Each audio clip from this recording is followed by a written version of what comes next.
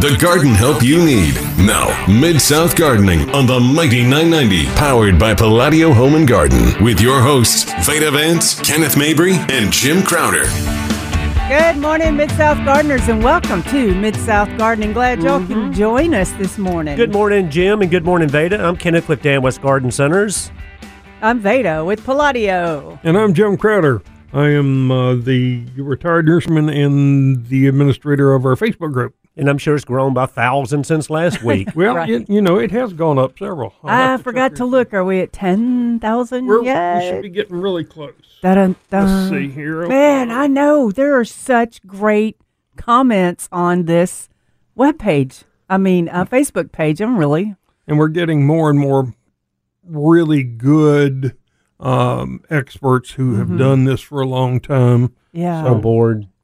Did you say they're bored? No, I said on board. Yeah. So that, That too I don't could have be. to answer every single Yeah, question. that's what I was looking at. I'm thinking, man, you've got some really good people joining this group. It's a lot of fun. You know, I told you that if I nod off over here, just let me be, right? Right. And I'm like, we're going to wait till you start snoring, and then I might, kick you. Well, the reason, when Well, I think we'll let him snore for 3 or 4 seconds right. and let people hear it. Yeah, All right, God. we're on board with that, Jim. Let's wait 3 or 4 seconds. Conniving. The older I get, the more I get set in my ways, right? Mm-hmm. So I've got my Friday night routine set. Yeah. Try to do some few notes and climb in bed at a decent time, right? Like midnight or something. No, at a decent time, Veda. Had a friend come in town yesterday, an old, young friend of mine. Well, Right. I got that. a friend from out of town that I grew up with. Yeah. I hadn't seen him in probably 25 That's why years. he's not old. I probably hadn't seen him in 25 years. And it was so great to see him. And of course, I said, well, look, while you're here, you might as well just spend the night. Mm-hmm. So me and my wife and him went out and got a bite to eat that whole bit. Got back, watched some TV, talked, more than anything. So finally get and make a few notes, finally get a chance to climb in bed, right? Mm-hmm. Much later than I would rather. Mm-hmm. So about 4 o'clock this morning, I hear the alarm going off. Downstairs? Yeah, The house alarm? Oh, yeah. Oh, okay. So I'm getting up, and I'm like, well, I didn't set it off, So I walk downstairs, the light's on. Johnny Little, my friend, he's sitting in the kitchen with a cup of coffee. He said, I set your alarm off, and I didn't know how to shut it off. So he's just sitting there. Waiting on me, I guess, to calm down. What are you going to do? So, so I get the alarm off, and I like it. Look, I've got 20 more minutes that I'm going to climb back in bed. You took those 20? Yeah, but then, of course, I couldn't fall back asleep, Right, So I'm like, gosh, But man. it's the principle. I'm not getting up until I have to. And not only on top of all of that, with the new person being in the house, our little dog is just sniffing around, barking around all night long. Right. So it's like I really never got a good solid hour's sleep. So that's why if I'm not off, you need to be nice to me this morning. All right. I guess we'll give you a break. And if I fall out of the chair, just pick me back Okay. up. Give you a break. I changed my alarm to some alien sound. And Philip didn't know. And when it went off this morning, it sounded like UFOs were landing. I was like, that'll get you up. Well, and also while I'm here, in the first 15 minutes of the show, y'all can go ahead and thank me now, if you would. Okay. Thank you, Kenneth. Thank you, babe. The rain that we got yesterday, Yeah. I'll wait forever before I have to go out and manually water anything in my yard other than the containers, okay? So I get home. This is Saturday, Thursday night after work. I pull the hose out and I start watering. And I'm drenching shrubs and just everything, just a good hand soaking, which takes a while, okay? Well, then my wife comes out. She said, did you even look at the weather? And I said, yes, honey. I looked at the weather. There's no rain in sight for 10 days. Exactly. None. Right. So, of course, it rained the next day that came out of nowhere. Right. And I'm like, if I hadn't manually watered for hours and hours, it wouldn't have happened. No. So you can thank me now. Right. Okay. Yeah. Thanks. I'll Kenneth. thank you for that. Thank you, Jim. I'm Yeah, telling you. But we needed everywhere. it. Lordy, we needed that rain. I'm so glad. So now our lawns should grow really quickly for us because we've been fertilizing all summer, trying to get our yard to do something. I mean, so you that could, one little bit of rain may have done something. you could see some lawns that hadn't been watered slowly just starting to go a little dormant. Mm-hmm. They go in that self-defense mode. I'm telling you. And it's been hot and it's been dry. And I'm telling you, so when I was looking at my radar yesterday, all the rain was to the north of us. And I'm like, dang, man, we're going to miss all this rain again. Well, sure enough. Yeah. That's what I was saying. Can it just drop? And it did. So we're thankful for that. And maybe some more rain today, possibly. Jim, what did you look and check out? I haven't looked for today. Yeah, I wonder what's happening today. I still could use some. But let's see. The ground's still not so hard pan dry. Mm-hmm. So working in your yard today wouldn't be horrible. It'd be easy to pull some weeds. Going to be 94 and a 30% chance of thunderstorms. And I call that 40% tomorrow. So you're going to go water in a little bit so we can get some more rain? If y'all need it, yeah, let me know. Yeah, go ahead and go Spend ahead. the whole day watering. Yeah. Yeah, go right ahead. Do it right if you're going to do it. But Tired I guess of slinging the water hose. it's going to be a little too wet for me to, to cut the grass. And I know we've only... we probably soaked all that up so fast. I don't know. I'm not going to let you get out of cutting the lawn. Just wait for the dew to get off of it. It'd be all. You think so? Right. Yeah. Y'all, I've got a cicada story. I was same thing Thursday night after I'd gotten through spending hours watering, and it was dark when I'm done. Yeah. So I come inside, take a shower, get ready to take the dog out for eat dinner, and I walk out the back on the back porch there, shut the door, and I look down and there's this cicada down there by the door, and I'm thinking, well, it must be dead. Mm-hmm. So I reached down to pick this thing up. You know how they start screaming? Yes. Mm-hmm. Y'all, I fell backwards. Did you? The dog ran. Gina come running out like, what happened to me? And I'm thinking, my God. So I get this screaming thing, and I set it on a shrub over there to the right of me. And while I'm turning around and watching the dog, the thing comes back and hits me right in the head. Yes. I mean, they do that. Yes. And I got I'm it like, the other what day. is going on? This is one bug that is, first of all, almost broke my neck picking the thing up. And now it's slapping me in the face. And I'm like, what is going on around here?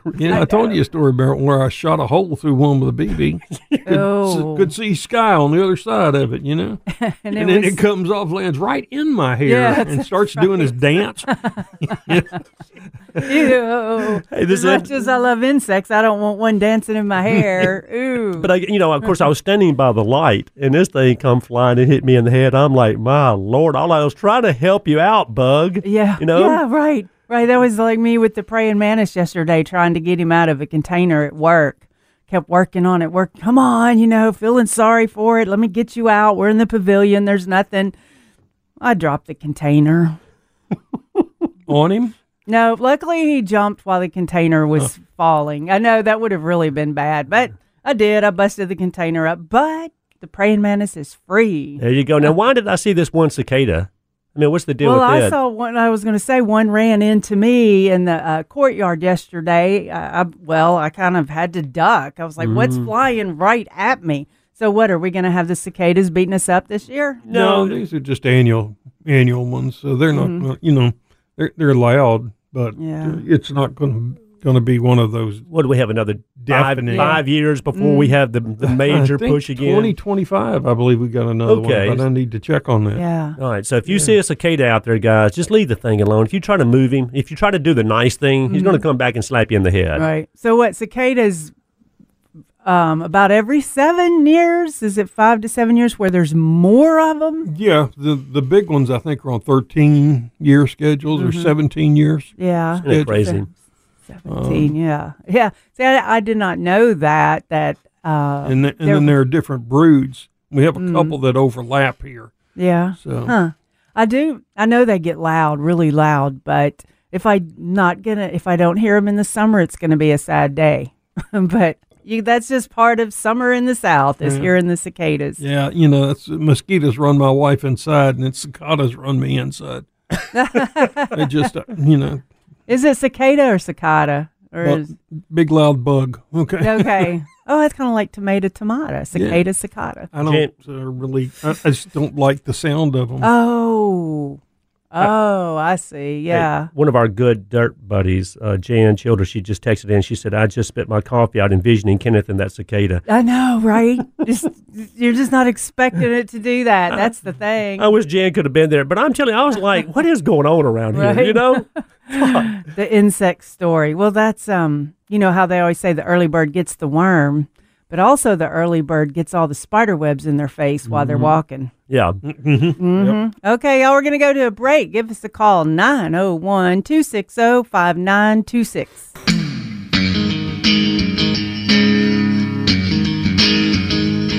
Good morning, gardeners, and welcome back to Mid-South Gardening. Yes, cicadas, what a wonderful thing. Insects, that's why we have to build our gardens and our yards and all to supply a lot of food for our insects, the good ones and even the bad ones, because the good ones need the bad ones for food to survive. So, right, Jim? Right. It's like, come on, you got to pay attention if Kenneth's not here, because neither one of us can talk like he can. Yeah. Stay with us during the 8 o'clock hour. We're going to talk about something we're seeing an awful lot of this year, and that's aster yellows, milkweed yellows, really, and these type diseases. So we're gonna be talking about those in the 8 o'clock hour. What causes them, how to possibly prevent it.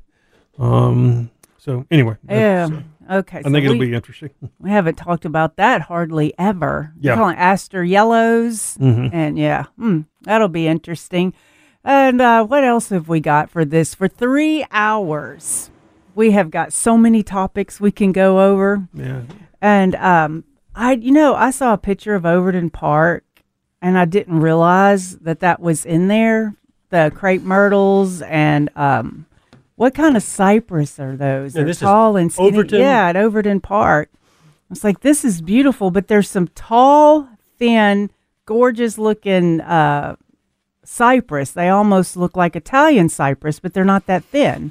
Can you tell what they are? Well, no, because I lost your picture. Oh, well, it's what I was wondering is they look so good. Did they just plant them, but they're not going to last? Where did that picture go? Let me find that there picture. are some successful Italian cypress in this town. They are few and far between. What's the key with that? It definitely looks like an Italian cypress. Yeah, drainage is probably the most important part, but they also get Ceridium canker. So, if you've got Lelands around, you just might get it.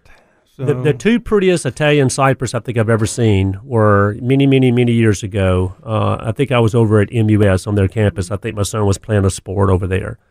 And they were in these huge containers, believe it or not. And they were absolutely beautiful. I mean, they were perfect plants for the huge, perfect pot because they needed this real tall, vertical plant.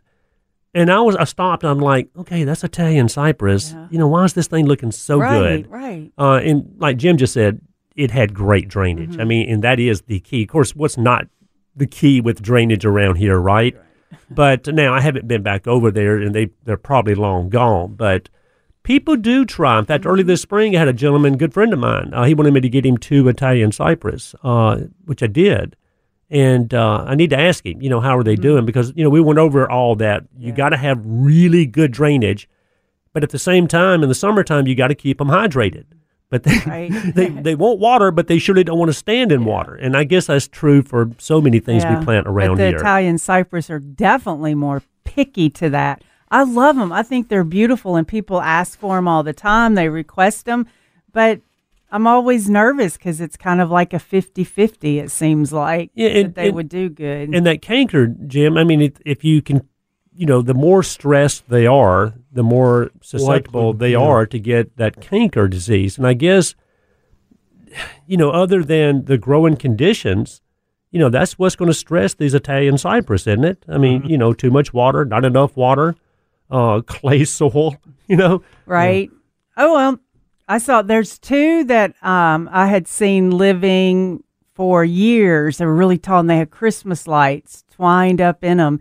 And I'm thinking, they're just going to be here forever. But the flash freeze got those. But they were being to look more stressed every year. Well, we definitely see more arborvitaes. We see more upright junipers, those type of plants that are definitely, in my opinion, much easier to grow around here, not as finicky, if you will, than, say, Italian cypress. You can still almost get that same look.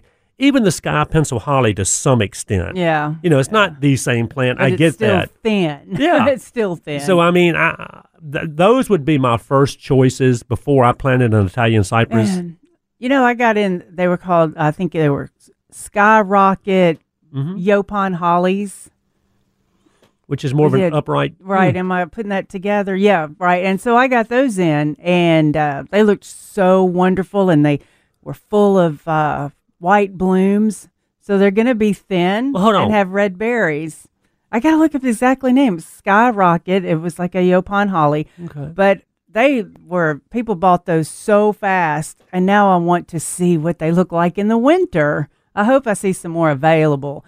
But I'm thinking now, because the sky pencil holly we like, but it still falls, it falls open. And also with those, they really want that good drainage yes, too. They do. And so I would say there's like 75-25, like 75% they're going to live and 25% maybe not. But I love that look. And these Skyrocket hollies were thin like that too. And so maybe it's going to be a replacement for the sky pencil. But now I just thought of them as we were talking. And I was like, where did those go? Yeah, but 99% of these vertical evergreens that we see around here are, the arborvitaes. And they're actually pretty easy to grow. Once you get them established, if you keep them watered in the summertime, good mulch around them in the winter, they're not that bad. Now, of course, bagworms love them. Yeah, let them get dry, and bagworms will just flock to them. Yeah, but I still would not ever not plant one, knowing that I might get bagworms at some point, because I know I can just go out there and spray to kill these bagworms. In fact, my neighbor behind me has got some, I guess they're emerald giant instead of emerald green arborvitaes. I mean, these things, guys, they're 2 stories tall. They got the multiple points that are coming up. They're full, they're healthy, they're green. And I know he doesn't do anything to them, I'm telling you. Just keeps them watered. Yeah, so it looks like you're thinking maybe Spartan juniper, possibly. Those are. You need to get up closer. I can't tell. It doesn't look like, Chamaecyparis tends to have foliage that is flat instead of upright like this. Gotcha. But it could be an Italian cypress, but it looks a little fluffier than an Italian cypress, but that was the only thing I could think of. But that Spartan, so the Spartan should do good here. Yeah, Spartans do great here. In fact, we had some years ago at Dan West I got that were in, I think, 25-gallon pots, and they were nearly 15 feet tall. They were huge. Well, but there are situations in our landscape where we need tall vertical things. We just really need it. Yep. Right. I'm liking that Spartan juniper then. And then what about some of these trees now that we see that are, especially in commercial settings? The thin trees like the... I think it's the sweet gum, isn't it? Or, there is a sweet gum. English oak. Yeah, is that it? English oak, Jim, that grows more up and down? An elm.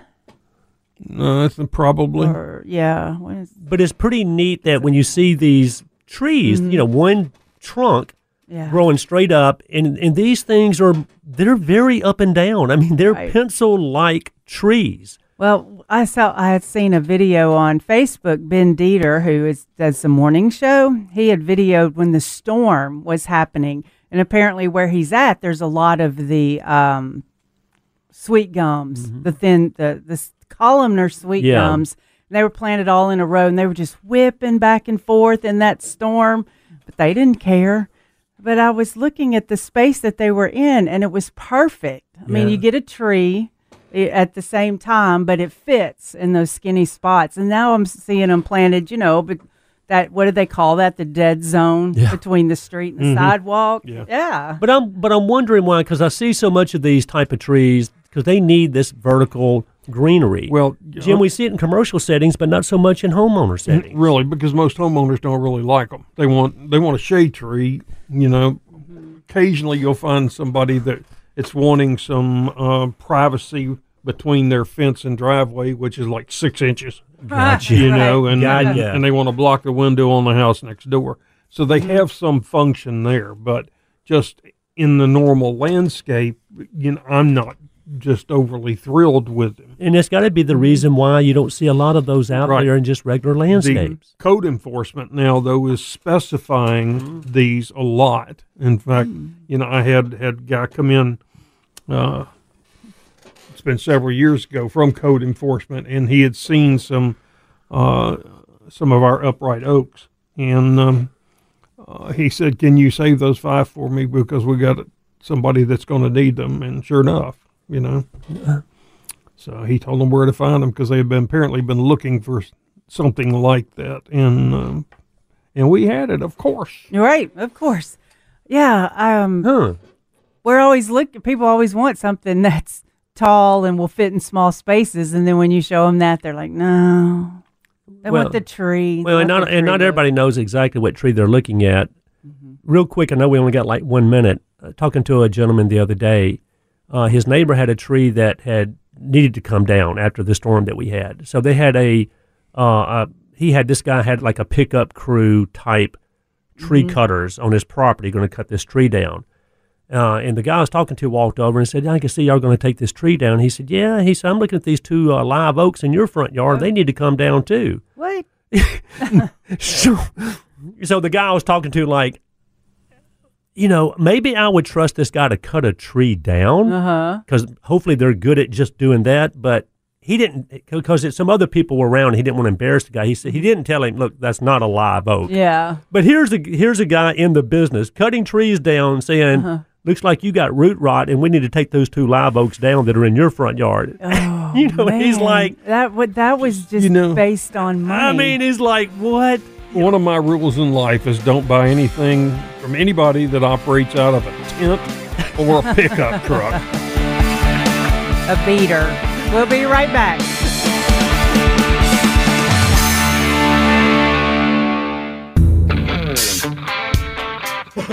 Good morning, gardeners. Welcome back to Mid-South Gardening. You can download the app, themighty990.com, and stream us online. Mm-hmm. You can get to our podcast that way. Yep. And if you want to give us a call, 901-260-5926. 901-260-5926. And like Veda said, the Mighty 990 Facebook page, a lot of people, there we are live, Veda. People will shoot us a text anytime they want. And if you miss all of this, and I've had so many people come into the garden center, they said when they're out doing their yard work or whatever, they're listening to the podcast. We appreciate all that. Yes, thank you. Thank you. Well, we've got to work our way through August. Yeah. But the weather next week doesn't look horrible. It's not horrible. I know we've went through August like hitting hundreds constantly. This whole year hadn't been horrible, honestly. No. It was a little wet early on.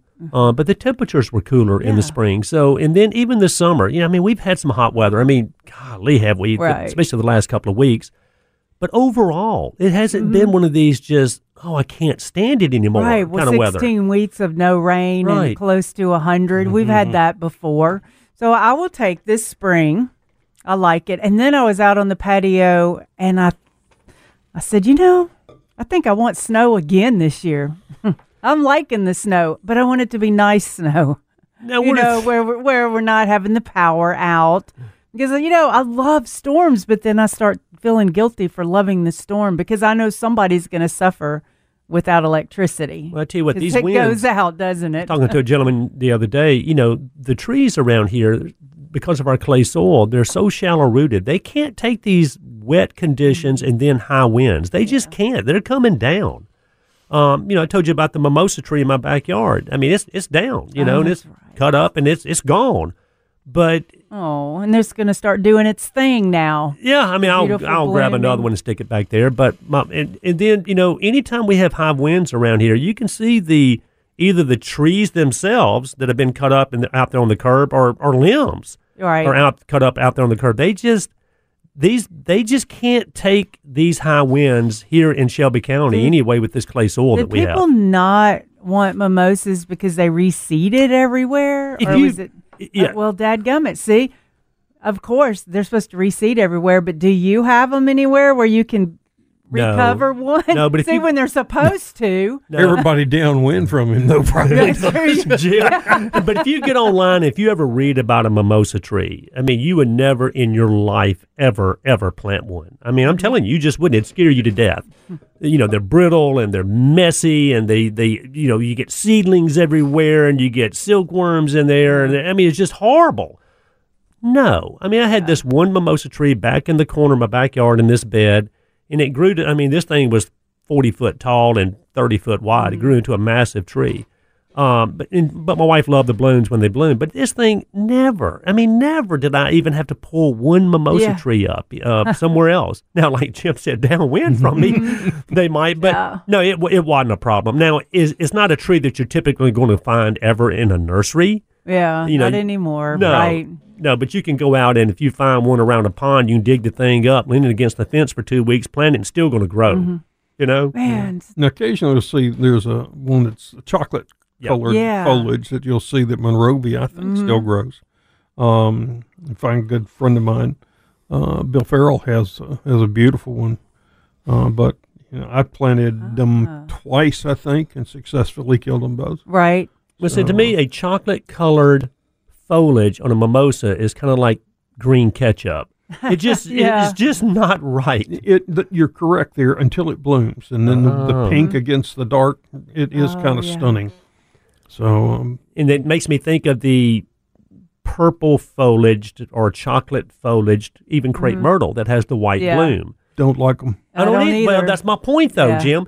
I don't know if it's that I don't like them, or is it just that I'm not used to them. They just I can hardly say there's not a plant that I like everything for some kind of way, but those crepe myrtles, the black crepe myrtles, I just don't. When I started the nursery at the garden over at the Botanic Gardens, they had 6 or 8 of the black, white flowered crepe myrtles planted in front of the fence, and they were crepe myrtle scale magnets. Yeah. They were blackened all the time. Yeah. That's and I kept telling them, I said, we need to remove these and just make this whole bed right here. Just make a bed and let's put perennials in it so people can see them, which they finally did after I left. But it's... took his advice. But I wonder anyway, why they would be more susceptible to... Just some varieties are, Yeah. I have not had any on mine. Now, I have been treating them rather religiously every other year or so. But I have a beautiful red rocket, deep red, Love that. Yeah, it's pretty. And then I've got a huge, I guess it's a Potomac that, gosh, the trunk is 3 feet across at the base, multiple stems. It's huge. And really pretty, but man, well, I got to check with Darth and Billy Parker. He's wanted a red rocket crepe myrtle, and those don't get too tall, do they? No, they don't. Yeah. But every time, twice. This one's 15 feet. Yeah, man. Yeah. Well, twice I bought one. First time we planted it, it bloomed pink. Bought one again, bloomed pink. Miss Tag. Well, yeah, exactly. And so I can't, or did we ever find a red one? I can't remember, but he wanted a red rocket so bad. And every time we'd put one in, it was the wrong color. And the red are, and then there's one called Dynamite, which are really pretty. We were looking for that one too. And then of course I still love the white blooming crepe myrtles. But in crepe myrtle bark scale, you mentioned that, Jim. It's one of those things where I don't think it's as bad. In fact, we all know it's not as bad as it was when it first hit Shelby County. But I think it's one of those things that's never going to go away. No. Crepe myrtle bark scale is out there. People are treating it with the tree and shrub insect drench that you just mix and pour around the crepe myrtles. It's by far the most effective and easiest way to get rid of crepe myrtle bark scale. But it's just one of those things where it's just not ever going to go away. No. So just be prepared if you've got crepe myrtles or if you're planning on planting crepe myrtles. I would never not plant one because of crepe myrtle bark scale, because we all know how easy it is to control. But you just got to make sure that you do it. That's the key. And then, we're talking to people that have these crepe myrtles. They never treat them. They're full of crepe myrtle bark scale. Yeah. They're secreting that honeydew, and everything under and around these crepe myrtles are turning black with that sooty mold. Now, to me, that's when they are horrible looking. Mm-hmm. Right. You know, when they've got black mold all over them, they're stunted. Yeah. And they either need to be treated or taken up. Right. One or the other. You could treat it and fertilize it and water it and treat it and fertilize it, water, and have it come back out looking nice. And I think that'd definitely be the way to go instead of cutting it down. But there's a few, like you said, the black crepe myrtles. That's how I remember them. It's just full of crepe myrtle bark scale. So they're almost just ready just to chop down. Well, and then I'm sitting here thinking to myself, is there any? I can't really think of many non-green foliage plants that I do like. I mean, you know, I know that like say loropetalum, for example, right. that has purple foliage. These crepe myrtles we're talking about that has a chocolate type foliage. And these growers do this on purpose because they want to have contrast out there instead of having all green foliage. Yep. It's people good to ask have, for that. right? Yeah. But I don't know. Maybe I don't know if it's that I don't like that foliage, or there again, I'm just not used to seeing it, and that's why in my mind I don't think I like it. Oh, it's just because you don't like green ketchup. That's how your mind works. But Veda, I'm thinking, it just, I don't know. Maybe to me it's unnatural, and that's why I'm just not gravitated towards dark purple, or chocolate covered foliaged plants. Does that make sense? Mm-hmm. So yeah, except for maybe the dark colored hydrangea. The foliage that's black on that. How's that one looking, Jim? You got one, didn't you? What's that? The hydrangea. Yeah, it looks good. It's retained most of its black. Yeah. Of course, up inside, underneath the outer foliage, it's more of a greenish black. Yeah. But no, it's held up really well, and I've let it wilt to where it just looked like it was going several times. Pops right back up. Hydrangeas just blow looks my great. mind. So I need to cut the flowers off of it. But you mean the spent blooms, or? Yeah. Right, okay. Yeah. And of course, she had gotten them from the coast, so they had flower buds on them when I bought them. Yeah. And they were planted this year, Jim, or? Yes. Yeah. And these are June. When was your thing in June? Yeah, June. Yeah, these are a dark colored foliage hydrangea with a light pink and white bloom. It's really, really pretty. Well, okay. Yeah, I think next year it'll be spectacular. Yeah, when they first came off the truck, of course, I didn't see them being unloaded, and then I walked down to the greenhouse area to see everything that was unloaded, and I had forgotten that I ordered those, and I first instantly thought they had been pushed up against the truck and had burned with heat or something. And then I said, oh, yeah, that's right. And, I had read in the trends that supposedly goth gardening was supposed to be a trend, but we just listed some things that would go in the goth garden. The crepe myrtle and the loropetalums, the hydrangea mimosa, you're talking about? The hydrangea. What was another one that was really cool? Oh, like the sumac. Remember that black sumac? And, of course, black dahlias, black pansies. Black iris. Yeah. Ooh, black iris. That's a good one. So I guess you could have a goth garden. Yeah, our friend Mark Salzman, that is probably listening right now, has some beautiful black iris. Man, I bet that is beautiful. Okay, we got to run to another break, and we'd like to hear what you've got going on in your garden. 901-260-5926. And if you call up here, Philip will get the phone. And if you don't want to be on the show, he can just put the question up for us. So 901-260-5926. Good morning, gardeners, and welcome back to Mid-South Gardening. Oh, yeah. Give us a call, 901-260-5926. You can go to the Mighty 990 Facebook page, Mid-South Gardening, and shoot us a text right there. And like we said, if you miss all of this, you can go back, kwmradio.com, streaming live all the time, and listen to the podcast anytime you want. Got a couple of notifications this week that I want to share with you from the Department of Agriculture. There is a disease called laurel wilt disease, which has now been identified in Shelby County. It attacks, let me get here and give you the whole list. It attacks laurels, I guess. Many things in the laurel family, including red bay, sassafras, spice bush, pond spice, swamp bay, bay laurel, and avocados. So if you have an avocado tree, it's doomed. Anyway, it is carried by an ambrosia beetle. And the fungus that it carries gets inside and blocks the xylem, which takes water up to the foliage, ultimately causes it to wilt and then die. So you want to make sure that you keep, if you have one of these or see anything that looks like the frass little hole with sawdust that just sticks out in the middle of the air, spray that thing quickly, and Kenneth and I were talking here a minute ago. We think it would be a good idea to use a drench.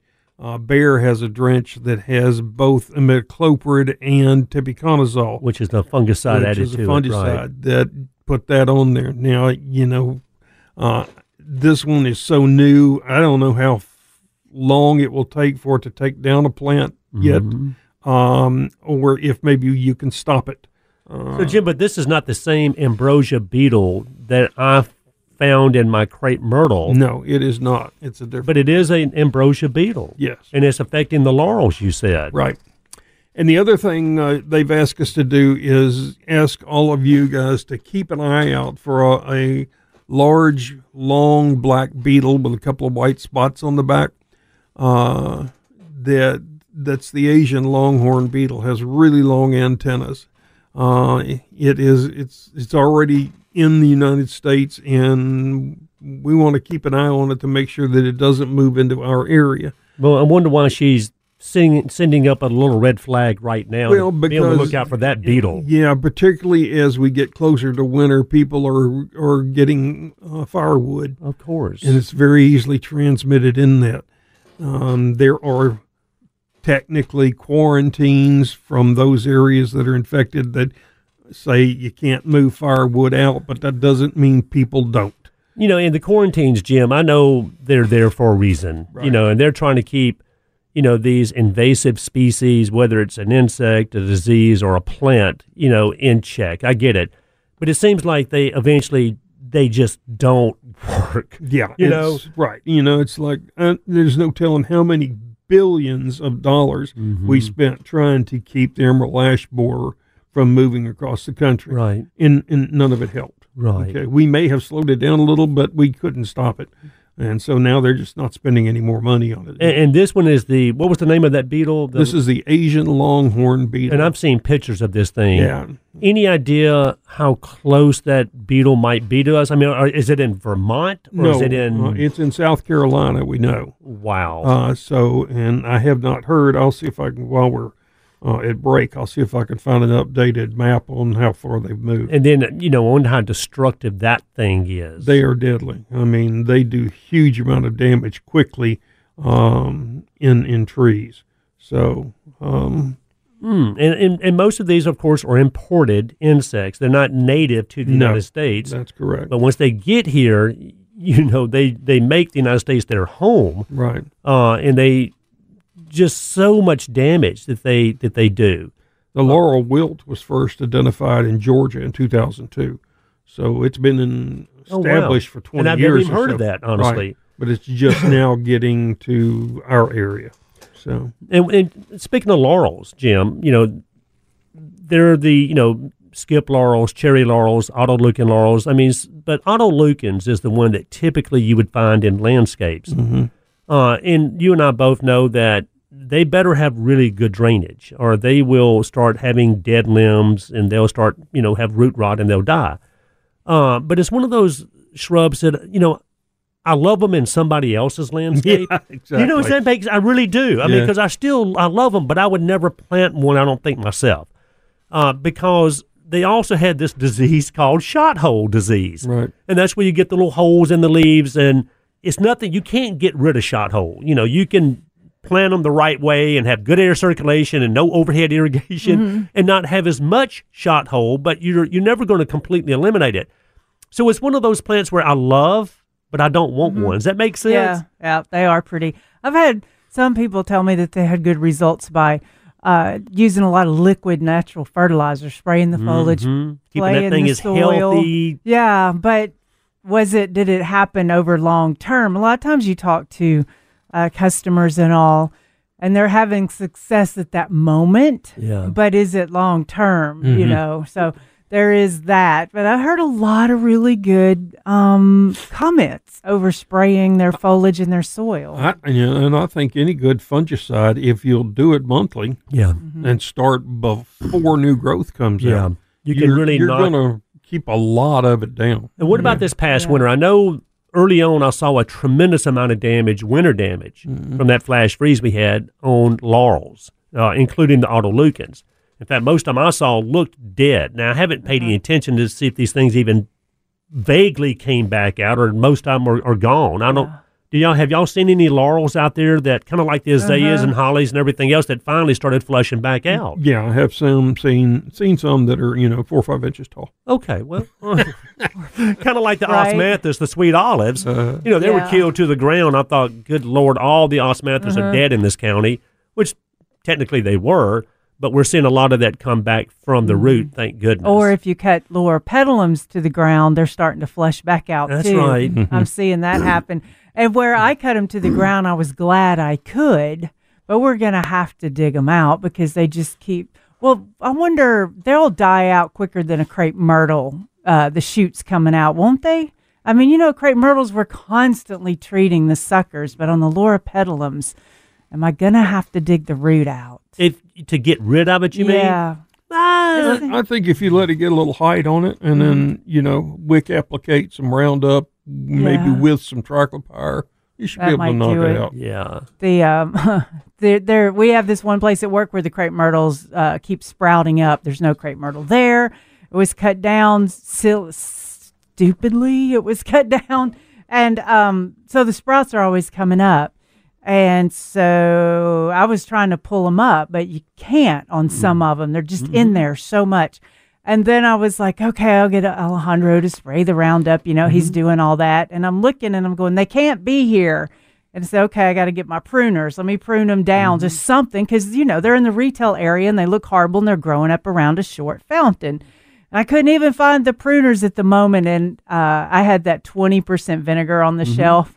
And I was right there by it, and I grabbed it and just, doused it with it. And it just like instantly killed them. Yeah. But they're still going to come back. But it works for a minute. But then one of the guys came behind me, which I didn't know. I went back and looked, and I was like, man, that vinegar's good because there's not even any foliage. He went back and cut them all the way down to the ground. He went back after, a while, and since they looked so bad, he was able to pull them out. And I thought the one time that he does something on his own that I didn't tell him to, you're making me think that vinegar's awesome. Yeah, but when you cut one of these crepe myrtles down, you're going to get some sprouts, I'm telling you. All right, y'all, hang on. We have 2 more hours. We'd love to hear y'all's questions. We'll be back after this.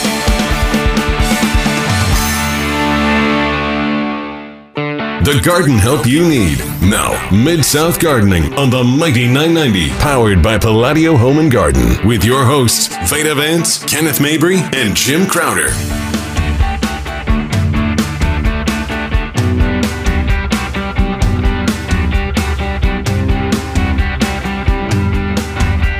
Good morning, gardeners, and welcome back to Mid-South Gardening. We're just here looking at each other's pictures and videos and talking about houseplants and trees and bugs. And there's just so much going on in the garden world, and thank goodness. Yeah. And more better. I think there's more better things going on. Yeah. Welcome back, everybody. You listen to Mid-South Gardening on the Mighty 990. 990 and 107.9 FM. Yep.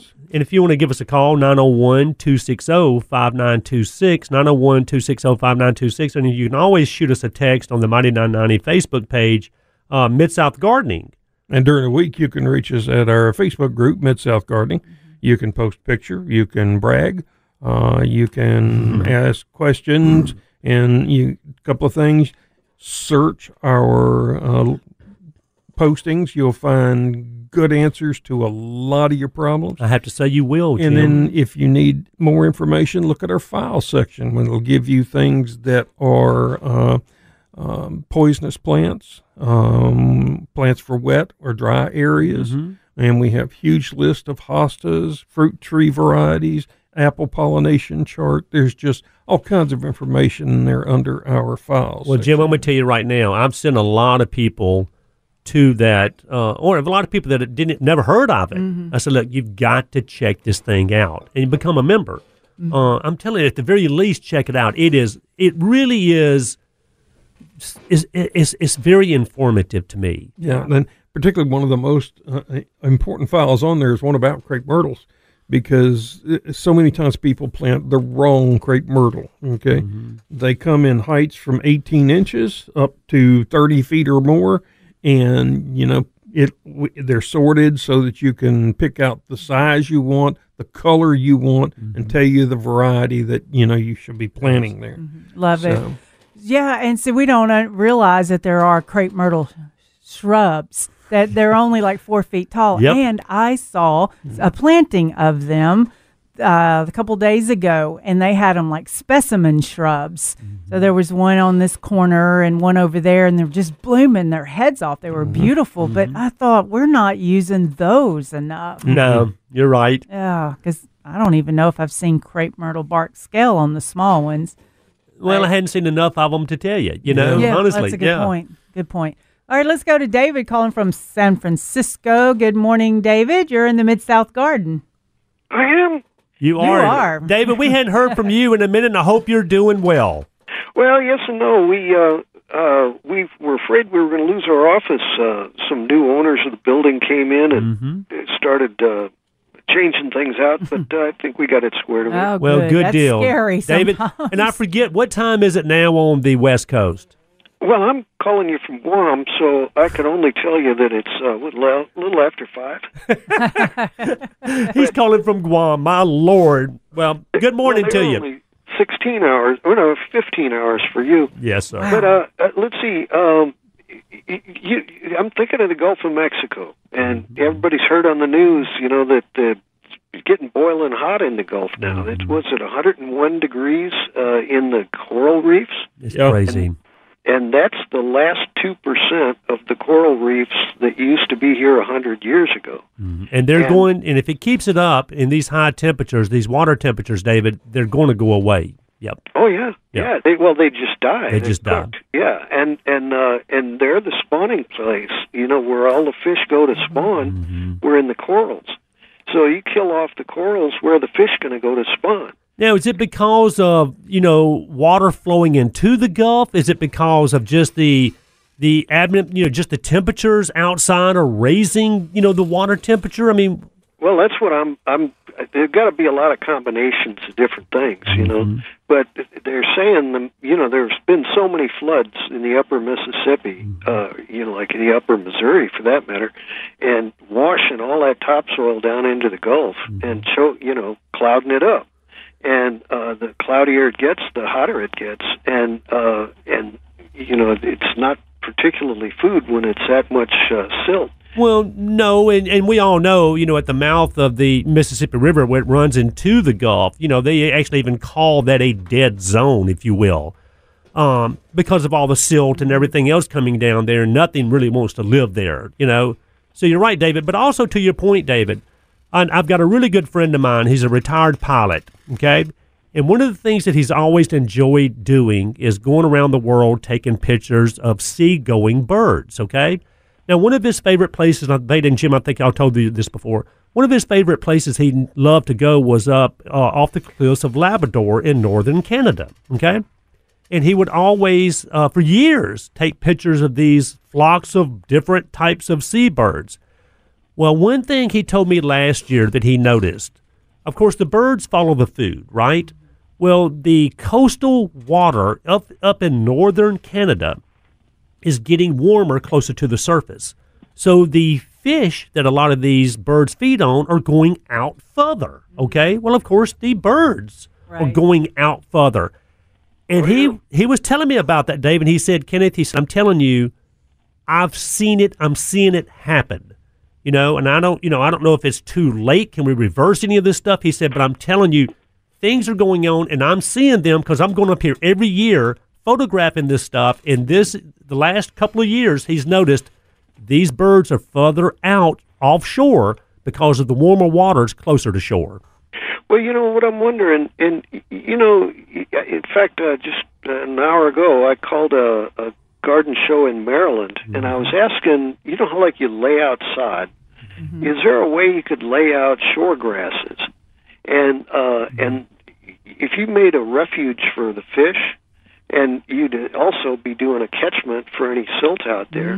But the idea that you could lay out respite for fleeing fish fleeing the 100-degree temperatures, and those little endangered species would have a hiding place, right?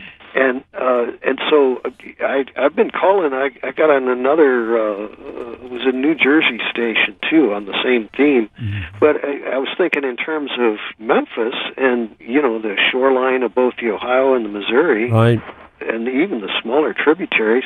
Is there a way of like laying out some quick shore grasses to be able to keep some topsoil up there? And you're so right about that. And unfortunately, a lot of times aesthetics gets to win. Like my son has a lake behind his house, but it's not his lake. And so there was all the lakeshore grasses, and he could watch the wildlife doing their thing and all that. Well, people that lived in the community didn't like all that stuff in their lake. They didn't like it right there on the shore.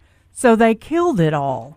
And my son's like, well, now what happens? Where's the wildlife? We're messing up the balance and all. Sure. And it was only because they didn't want to see it. The aesthetics of it all. Yeah. But Jim, would the Corps of Engineers ever get on board on a large scale, like David's talking about? Usually not, because in the main channels, the grasses wouldn't survive. They'd be practically ripped out of the ground. And even if you could get something to root into it, roots, if they die, they undermine the bank, which causes the bank to collapse. So usually that's not what they want to do, okay? You want that water to move quickly as fast as you can down the channel. So, well, you got it, Jim. Well, I got to recommend this book. It was about. I'm going to maybe have to call back and give you the exact name of the book, but it was about inventors, early inventors of America, and one of them that came up with a ship that ran up the lower Mississippi, basically to Memphis, with the Ohio confluence. Yeah, and it was called the Great Raft, and it was log jam of a million years. And this guy had this ramming steamboat that would crash into this ramming or these log jams. Yeah, and he took 6 months to pound his way up the hill, and it was one of the most expensive public works projects of America at the time. But it created such a rapid run of the river that what used to be like primordial is like whether or not you got any topsoil up there left. We went from a nice shower to a jet stream, honestly. I hear what you're saying, yeah. Yeah, and so America got drained dry when that guy pounded through. And I used to work out in the towboats on the Mississippi and the Ohio, and it was a great job, but when you see the environmental death of the Gulf of Mexico, I mean, we're seriously, that's why I called the two stations. We need an emergency, public works project to get this thing done. And they could do it this afternoon, if they got off their butts and came up with enough, say, if there was a marsh that was kind of overcrowded, you could cut out patches and find a way to lay them up in there. And, kind of like spot repairs. But I was thinking on the Missouri, though, or Mississippi and Ohio, there's got to be a way to slow it down and capture that topsoil. Yeah. I have to agree with you, David. Go ahead, Jim. I'm sorry. The Corps of Engineers spends lots of money on it's the old river dam, basically. Mississippi doesn't want to go through New Orleans. It wants to go down the Atchafalaya and into the swamps and grasslands and delta, which is nature's filter. We stop it from doing that because for the traffic to keep, with the levees and all that here stuff. In Memphis, when we have zero on the river gauge, it's 90 feet of water in the channel. And they keep that channel open so that all the barge traffic can go up and down. So it's not designed to be the filter. It is designed to be a highway for boats, a commerce. Yeah, and so there's not ever going to be a change on that until we find some other way to to move product up and down the Mississippi. All right, we got to go to a break really quick. Hey, appreciate it. David, okay, David, Thanks for calling, David. Good to hear from you. Good to hear from you, buddy. Thanks. We'll be right back. 260-5926. Good morning and welcome back to Mid-South Gardening. Okay, so you could look at this. I'm talking about sustainability, rewilding, wildlife corridors. Let's build those. Let's do that. Start doing some things to help, reheal and build our environment back up. But see, then we have to fight against the things like y'all were just saying. I mean, I've never really paid attention to this or what y'all were saying, but that's horrible that we took all the natural water flow, the filtration, the environment. So we at the end of the Mississippi River. Is there another way around? I mean, it would be longer, but did we have to do that? And it's kind of like for tankers and boats, barges to get into New Orleans and past. You got to keep that channel open, and that's where the water's going to flow. Now, if you go to the old river structure, there's a huge amount of water still going down that. In fact, I have seen where they have to go up and inspect that thing. It takes a very fast speedboat running wide open to stay still. Oh, wow. Where the water's coming through that structure. So it's not the best thing, but it's what we got. Well, yeah. And then it's like the earth does heal itself, but maybe not in the same spot. Like the coral reefs and all, we're finding where they're growing on debris and things like that, or they're creating things in the ocean for the coral to grow on, to create more coral reefs. They're just not going to be in that area, which is sad and horrible, but the earth heals itself. Well, but we're still... But it changes our personal environment. Yeah, I mean, we're definitely our worst enemies. There's no doubt about it. I mean, we're creating a lot of problems out there, Veda, environmentally, I'm talking about.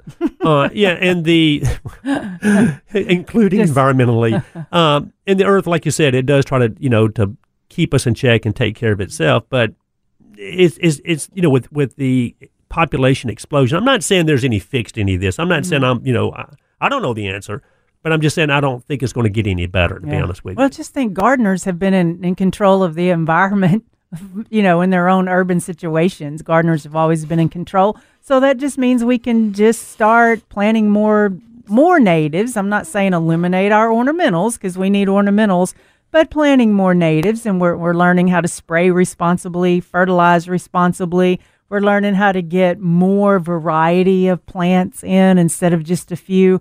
So as you're trying to figure out what kind of landscape you're going to have, we start learning to plant for reasons other than just because you got a tall one in the back, a middle one in the front, and a low one at the bottom. Which is my motto. Right.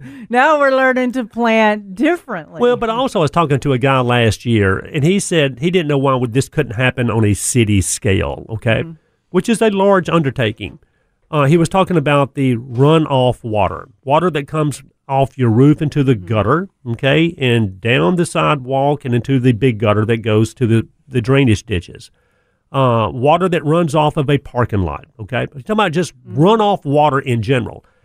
But he was especially talking about commercial buildings and residential houses. Why can't there be at the bottom of a downspout, for example, okay, some kind of a, whether it's a pit with moss or a pit with grass or pit with anything in there. Water garden plants. Yeah, but he was saying under every water spout to where it's so you're still going to get water, you still get runoff, but you're kind of like what Jim was talking about at the mouth or at the end of the Mississippi River, where you spread this stuff out, where it's not just flowing, like a mini creek down your front yard to the drain. Yeah.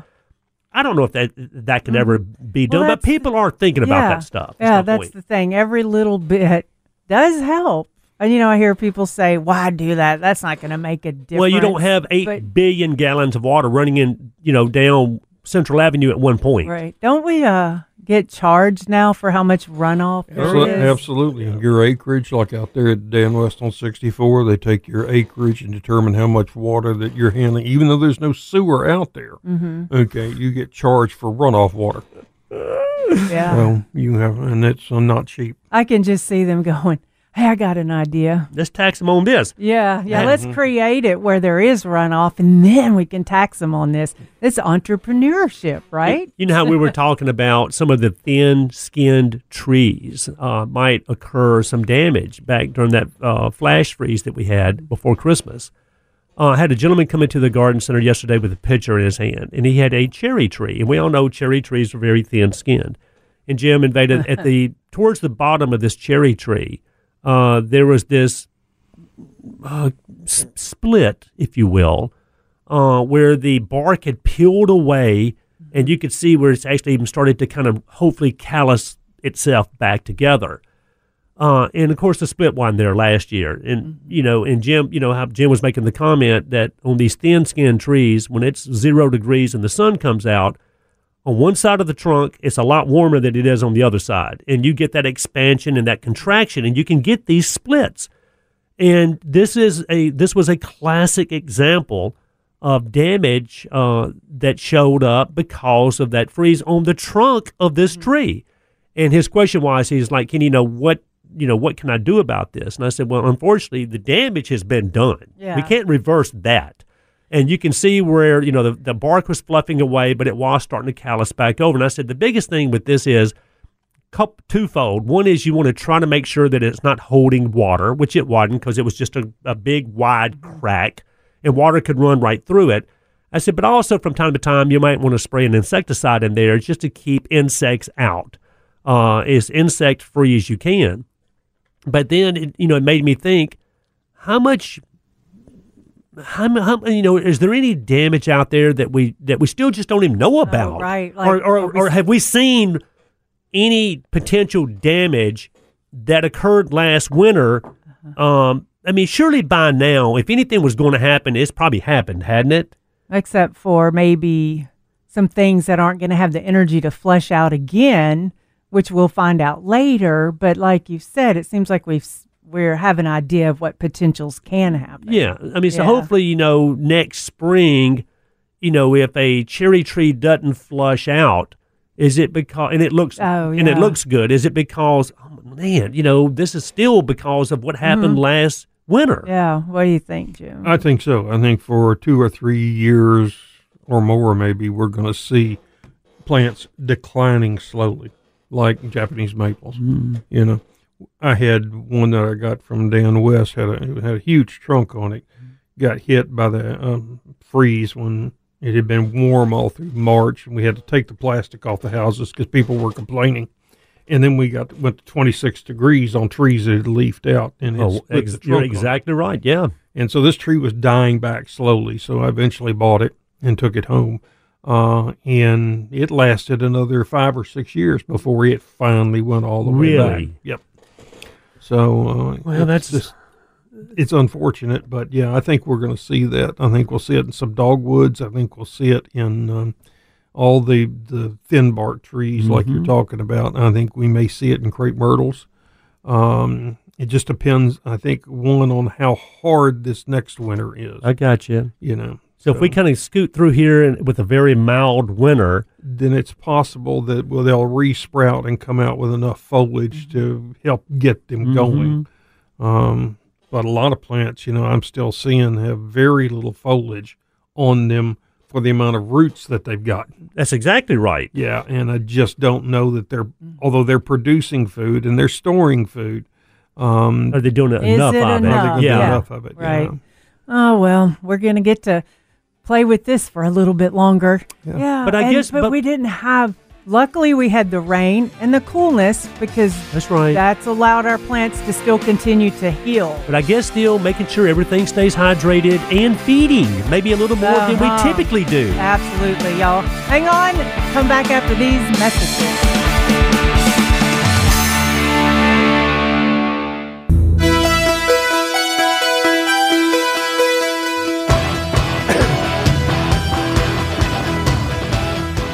morning, gardeners, and welcome back to Mid-South Gardening. So I read this quote that makes you go, wow, this is true.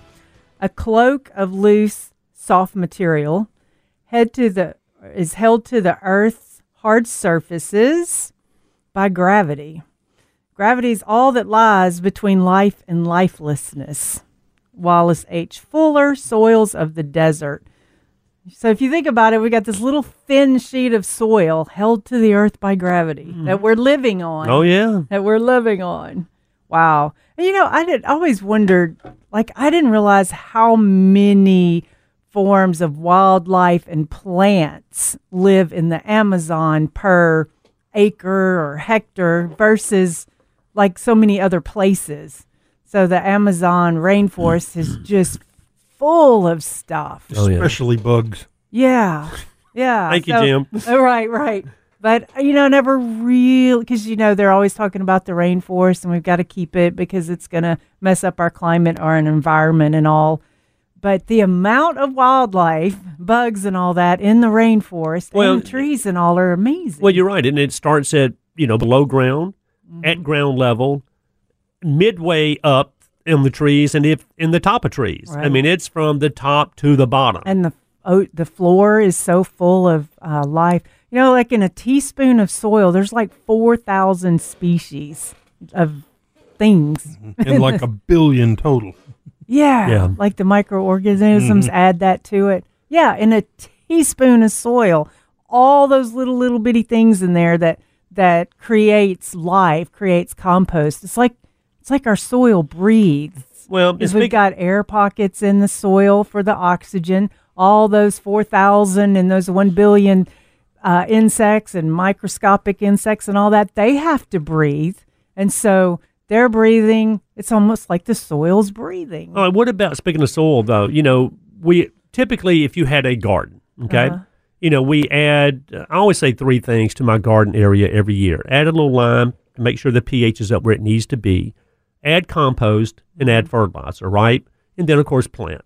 Well, before, too long, we're going to start ripping out a lot of the vegetables that we planted in the spring. Yeah. And go ahead and get those out of there, and then we'll start a fall garden. And we were talking about just off the break a while ago, as far as fall planting, some people do plants, some people do seed, right? Right. But let's just say if you're doing seeds, whether it's, mustards and collards and greens and those type of just leafy type fall vegetables.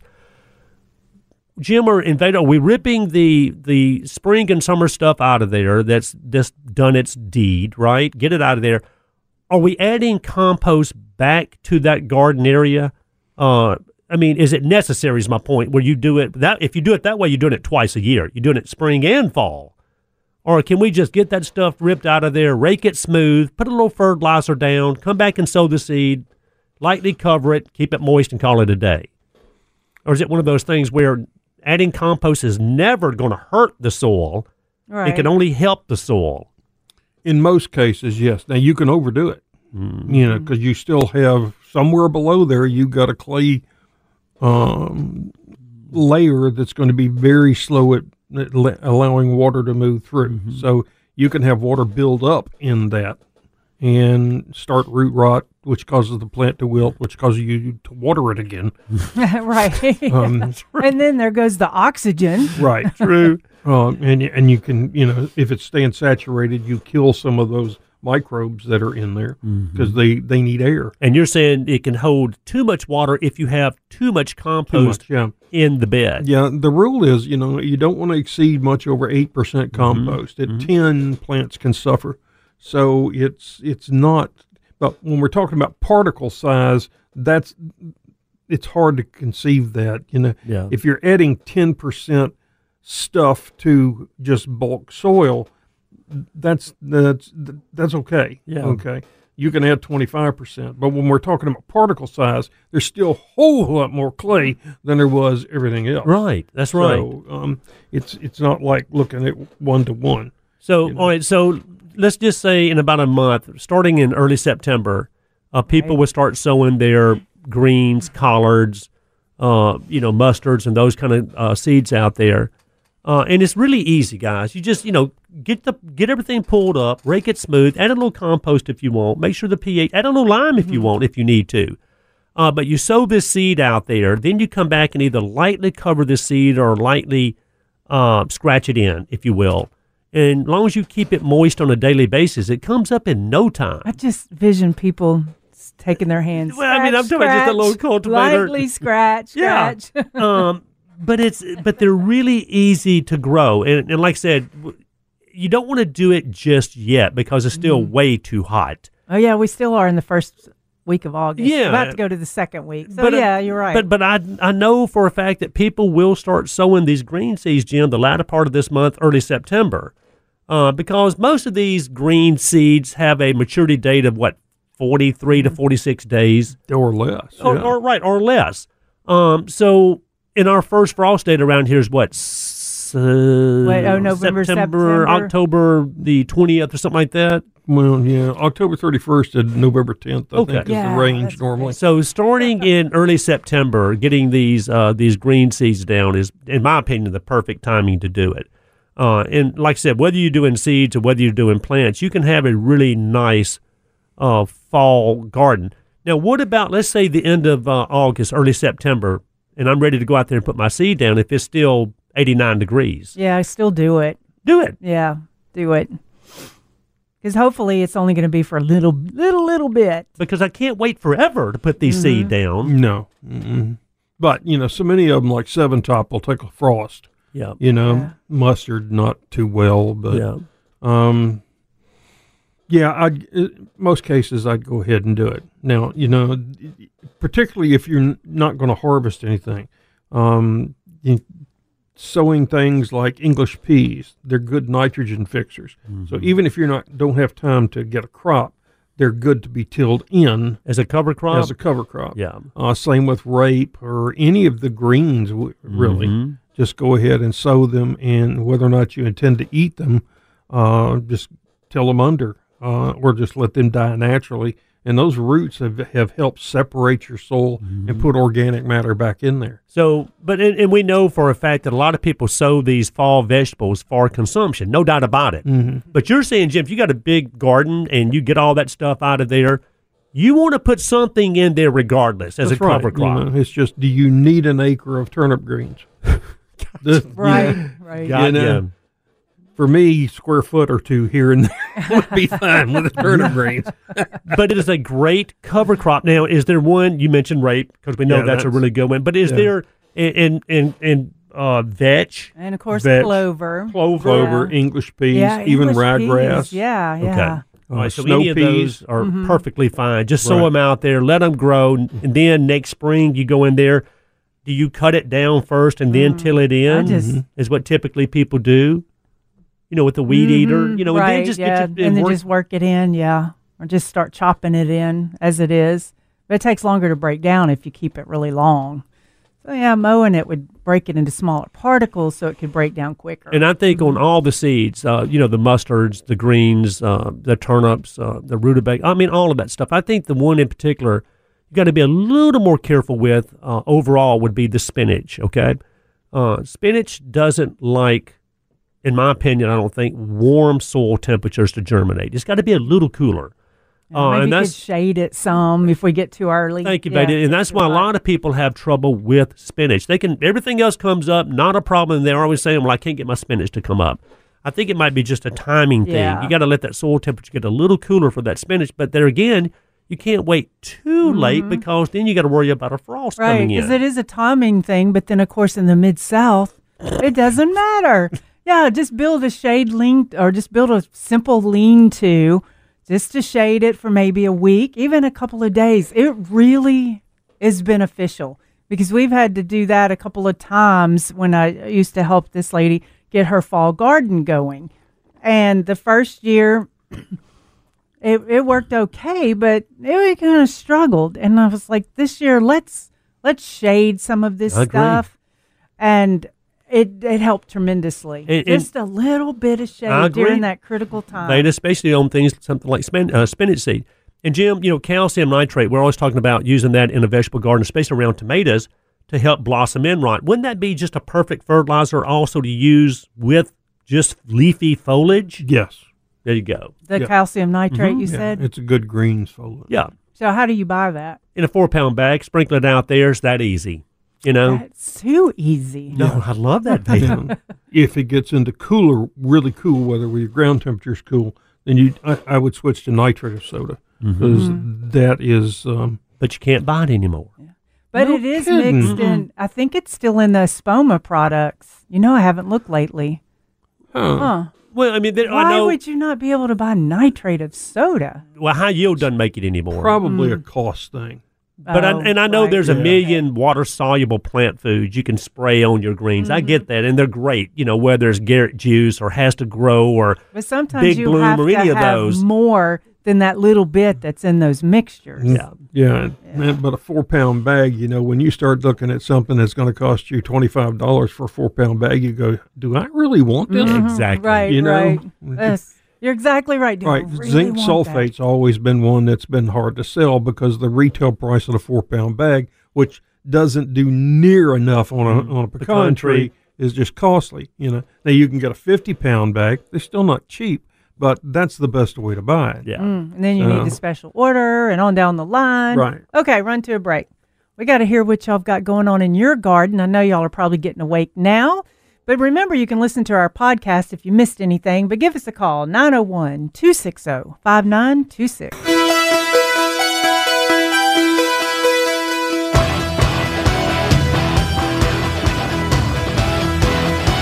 Good morning, gardeners, and welcome back to Mid-South Gardening. So I had a customer find out that the most fun stuffer is in the potting area. Now, what do you mean? Like while you're doing your experiments or you had something that you wanted to save. Yeah, wanted to save. or like the orchid that I saved and I put it in a Kokiadama ball and the Watch orchid. your mouth. I This know, family it program. sounds like that, does it? Kokiadama. But it's a round moss ball that you plant in. And I'm like, okay, I'm going to do an orchid in this. This is the orchid. Let me see if this works. Sure, it's not going to work. Hanging outside and all the nice weather that, but shade, humidity, water. Man, it's growing back. The stems come beautiful. It's about to just bust out. And I've got that thing. I've been babying it and loving on it. Well, here comes a customer up front with my orchid that she got out of the potting area. But you know what? I sold it to her. Heck yeah, you did. I can't help it. This time of year, we're after every dollar we can get. Well, let me tell you what, Veda. Speaking of orchids, I mean, and anybody that's ever grown orchids, you remember Dr. Steve Pridgeon? Used to have, very well. He used to grow orchids. And in fact, he had this huge greenhouse, beautiful greenhouse that was nothing. Trying so hard to get a green orchid. You're right. Really? He would get in there and mess with the chromosomes and mix them and match them and try to get, these different colors. Long story short, though, he had this beautiful greenhouse that was full of orchids. And I had a lady come into the garden center the other day, and she's got a tray that she puts orchids in, and it's in a specially built window, okay, where she gets plenty of light. The humidity's there, got good drainage, and she just loves growing these orchids because they have such a long blooming season. Well, if you grow orchids or anything else long enough, you're going to get mealybugs, okay? And I told her, I said, now, this is one of the hardest to kill insects I think that you can have on a houseplant, Yeah. They're tough. I mean, you got to really get in there and you got to pay attention to get rid of these things. So when I told her, she had read where she did get the alcohol and the Q-tips and gone in there and try to physically remove as many of these fuzzy little mealybugs as she could. And, the ones that, of course, that she could see. And I said, that is perfectly fine. In fact, I have no problem going in there and trying to physically remove as many as you can. I said, but what I sold her, guys, there was 2 products. There was the systemic houseplant granules that you can sprinkle in the soil and, water it in. And it will systemically be drawn up through the roots, move through the plant and kill the whatever, in this case, mealybugs from the inside out. But then I got to thinking, and then I sold her, I think, Triple Action, which has got neem and pyrethrin, okay? It's got a neem oil and it's got that pyrethrin combined, which are 2 great products to kill mealybugs. And I said, now, listen, you're going to have to spray more than one time.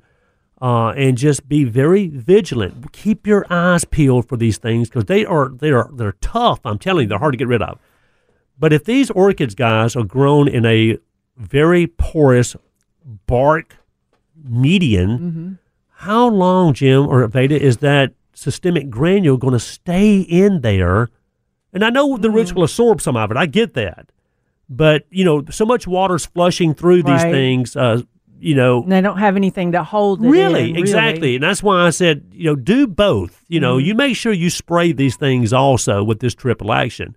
But I wonder if a imidacloprid, a granulated systemic houseplant granule, I know it's going to do fine in soil, okay? Yeah.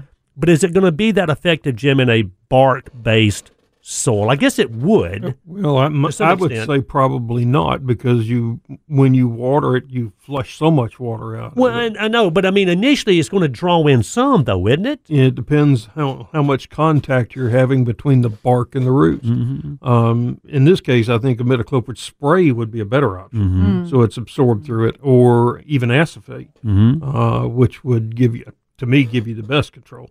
But yeah, I'm not sure that the granules you'd get the result that you want. And like I said, I don't even know if these were in bark. I have no idea, but I know a lot of orchids are in a barky median. Then there's some that are in a barky / soil median. Growl barky, loud barky. But I'm just throwing this out there because mealybugs are, to me, I mean, I think I'd rather have any other insect problem on my indoor plants other than mealybugs. When I get insects on my plants, I wash them. Just wash them really good. If they're small, I put them in the sink with the sprayer and I just clean them, and then set them out, let them dry a little bit. But then I've always fertilize them. I spray the foliage, I spray the soil, and then analyze why did it get it. And a lot of times it's because I kind of fall back on the watering, or it was too far from the window.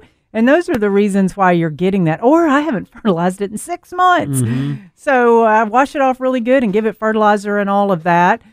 Sometimes I'll set it outside in the shade just to be able to get some of its natural environment to start feeling better, and then bring it back in.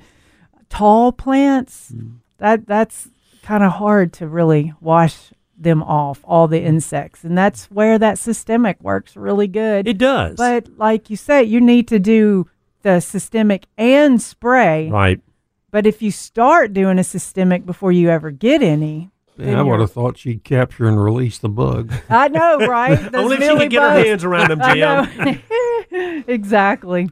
Well, since and I know a lot of people, Veda, like you're talking about, when they start bringing a lot of their plants indoors from outdoors, I would do exactly what you just said. I mean, I'd wash them down really good. Sprinkle these systemic granules in the soil around every one of them. Definitely go ahead and spray them with a imidacloprid like Jim's talking about, or triple actions that's got the neem and the pyrethrins and all that. And we'll get to that this fall. But it really does a good job in helping get rid and kill insects that you might even bring indoors that you don't know about. I realize how many people actually don't fertilize at all for months. And so many people that have come in, even on houseplants, and their houseplants kind of, or it's not really growing. So you go over a thing and they're like, wow, I've never thought of fertilizing. So, fertilizing does a lot, or we don't think we need to fertilize that much. But anything in a container, long-term container, you've got to really be diligent in it. Like a tree outside, planted and been there for years. No, you don't have to think about fertilizing that.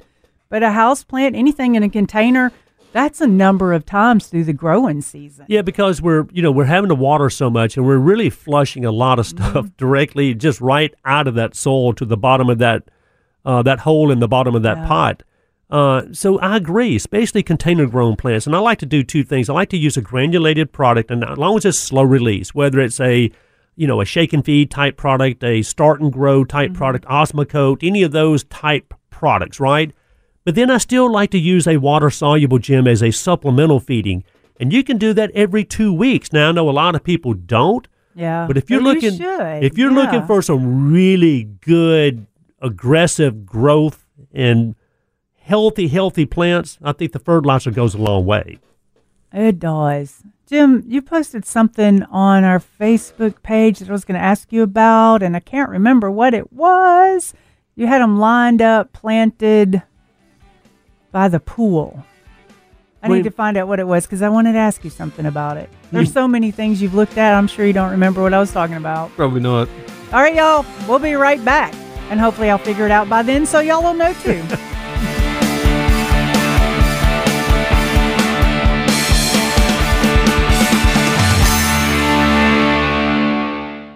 The garden help you need. Now, Mid-South Gardening on the Mighty 990, powered by Palladio Home and Garden, with your hosts, Veda Vance, Kenneth Mabry, and Jim Crowder.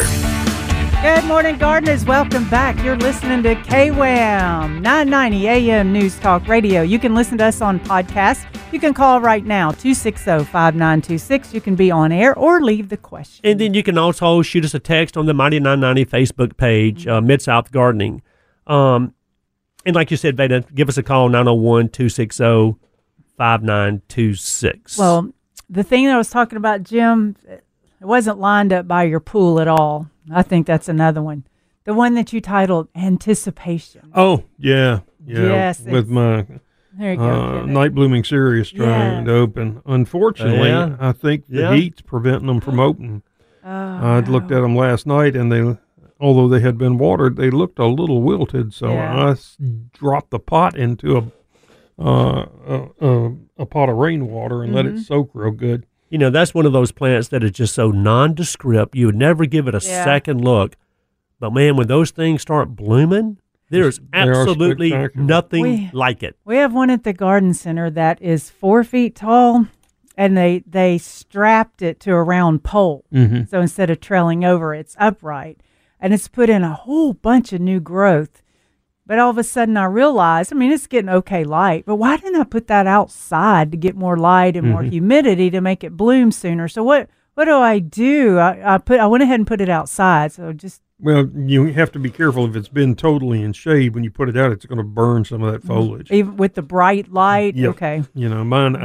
Mine sits in a during the wintertime on racks, but it has lights kind of like the ones here in the studio that shine on it, so that it gets lots of light. Indoor, Jim. Yeah. Well, it's in the shed or the garage protected or whatever. Yeah. And then when I bring them out, I bring them all out and put them in full sun early in the spring. Mm-hmm. Sun's not quite as intense, but I still get some burn, particularly on anything that may have put out new growth while it was in the garage. Now, y'all got to look up the night blooming series. And I've got, I think, 14 varieties. Good grief. But most of them are too young yet to bloom. So I didn't know there was, like, the story that I have is my wife's mom, my mother-in-law, had one. And we got a phone call around midnight one night and said, y'all need to get down here. This thing is fixing to bloom. So me and my wife, we were... it was many, many years ago. Let me put it that way. So we get to my mother-in-law's house, and sure enough, this beautiful, huge white bloom. We were sitting there watching this thing bloom. and that's the only time that I've ever seen that. And I'm glad that at the time I hated that she called it midnight. I'm like, there's no way I'm getting out of this bed. Right. But it's really unique, and it's something to see, I'm telling you. It really is. And like I said, Veda, and without seeing that bloom, I would have never, ever paid any attention whatsoever to that houseplant. Right. Well, I guess they're very slow to bloom because this tall one that's like 5 feet is a good price. Mm-hmm. It's a good price. But I said, what are we going to do if nobody buys this and it gets ready to bloom? Are we actually going to stay at work all night so we can see this bloom? Like, we just might. And do they typically bloom at least once a year if they're... Yeah. Yeah, and I've had them throw blooms over about a 6-week period, but yes, they're beautiful. I've got red ones and yellow ones. Yeah, red? There's a red one? Yeah, the white one are the only ones that are big enough to bloom right now. Mm-hmm. Okay. But I have a number of different colors. Yeah. I thought they were all white blooming. Isn't that crazy? Too, yeah, because that's the only thing I've ever seen. Well, they're all loosely called that. Some of them have some other interesting names, but that's basically what it was. So apparently it's going to be old enough to bloom since it's that tall. And I have just taken it outside, and actually it was in a darker shade area. I don't think I've fertilized it at all. And like, speaking of fertilizing, in about maybe since last fall. Ugh. Well, you ought to mark that one way down, and I'll be over there in a little while. Okay, you're right. Well, I might do that just so it can have a chance to bloom. But, yeah, maybe come check it out, because that way if it blooms at your house, somebody will see it. But I wanted to show you all this picture right now. This is my ex-daughter-in-law. Okay. Yeah. But she goes on to talk about putting snail mucin on her face. There's Veda. Yes, which Veda's doing. Thank you. Oh, the funny thing is remember I told you I took it to Florida so my son could use it, and then my granddaughter was all interested about it because she saw SpongeBob. They did it on SpongeBob, snatched some snails up, got rid of the wrinkles on his eyes. So the next thing I know, Cheyenne's mom, Lindsay, she's texting me going, "What's the name of that stuff? Cheyenne said you looked good." I was like, okay, we're spreading the snail stuff around. So that's pretty cool that your daughter-in-law, ex-daughter-in-law, and she looks really good too, but it looks like that might be more in the genes than in the snail stuff. Yeah, she's very attractive. So back to the night blooming thing. So can I is there a chance for me to get bloom this year if I fertilize it and have it outside? Or? I think it just kind of depends on how root bound it is, because they really don't grow in soil. They actually grow attached to rocks and stuff. Okay. It's definitely root bound. Yeah. Okay. So now, since it's so root bound, would I transplant that next spring? I would not. I'd leave it in there. Okay. I would leave it in there for, probably a couple more years. Okay, that's what I'm thinking. All right, so again, they're just the only thing they're doing is holding on to your soil to keep it upright. Now, but it's not in the orchid family, though, is it, Jim? No, it's a cactus. Yeah, a true cactus. Well, so now I'm going to find a really pretty pot to set it in because you just can't have the black bucket. No. I gotta have this pot that's going to match the bloom when it happens. But I need to make sure when I water it doesn't sit in water. That's true. Because that's one thing that I see happens. People set it down in a pot, and then they put a saucer in there to hold water so it doesn't drain on their carpet. But then that saucer holds water too long, and things that like low water, it'll mess it up. So y'all always check that with your house plants. And also, Jan texted it in. She said, landscape lighting in flower beds and shining up in the trees. You know how we see that, which I love those looks. I know the bulbs are not full spectrum, but how does the all-night lighting affect plants and trees? Right. And we talked about that before. It does affect them, but not to the point where it's detrimental. In fact, Veda, and I have to go back in my notes. As a year, maybe 2 years ago, we were talking about street lights, how it affects trees, that are close to it. But there again, not to the point where really you can see a problem. Yeah, street lights, are affecting just a very small part of the tree. So that in anything on the ground, again, it's hitting the lower leaves, the bottoms of lower leaves, but most of the foliage, by far, probably 95%, are not getting direct light off of that. So that it's not going to be a big deal. Now, where I have seen them damage are things like gas lights that stay on 24 hours. And they'll kill things like dwarf Alberta spruce. The whole side will die off where that is, because they need that darkness. And so many plants that are bloom on the length of the night, it can mess up, like chrysanthemums and things like that. It can delay it because it's staying light too long, and the night should be getting shorter, right? Which stimulates them to come into bloom. So there are some instances where there could be a few hiccups, but overall, I wouldn't be hesitant to have some really pretty night lights, whether it's in my shrubs, shining up in the trees, in walkways, wherever. Right. Now, I do wish that maybe people would put them on timers so they wouldn't be showing all night, because there's like light pollution that messes up insects and their natural circadian rhythm. Thank you. Rhythm. Yeah.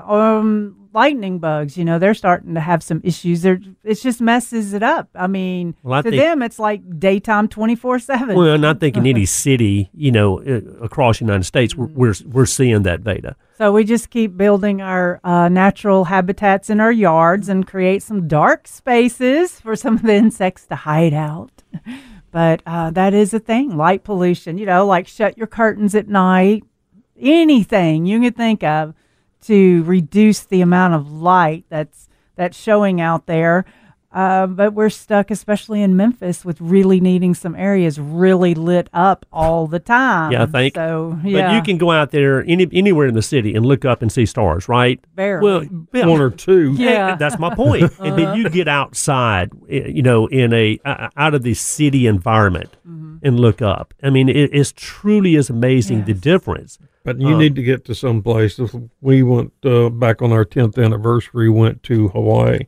And the last night there was like July 4th or something, but we were sitting on the beach. There's no lights, and you almost can't see black. Mm-hmm. There's so many stars. Yeah, I mean, you never realize that. And every 2 seconds there's something streaking through the sky.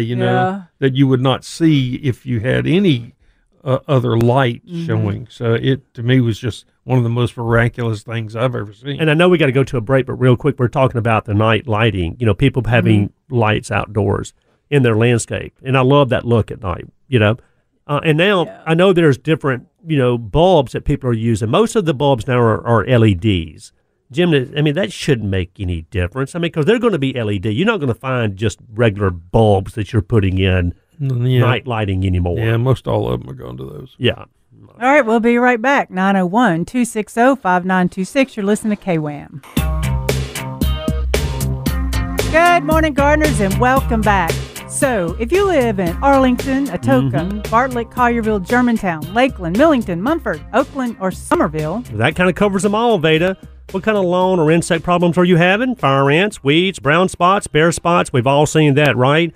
Our Let Me Kill Your Weeds guide, Herbie Systems, can solve all of those problems. They've been making our Mid-South landscapes beautiful for over 39 years. Herbie Systems, locally owned, and has a team that maintains over 11,000 customers' property, and they maintain your trees and shrubs. Yeah, and maintaining your lawn can be a complicated process. We all know that. Whether you're dealing with insects or need to irrigate your lawn, Herbie Systems has your back. The best lawn care program in Memphis, Tennessee. Let Me Kill Your Weeds has never, ever sounded so good. For a free quote this week, tell them you heard about Herbie Systems on the Garden Show from Veda or Kenneth or Jim or say KWAM. Yeah, and if you want to give them a call, 901-390-9898. That's 901-390-9898. Of course, that's Herbie Systems, the one lawn care company we love to brag about. We really believe in these guys. They do great work.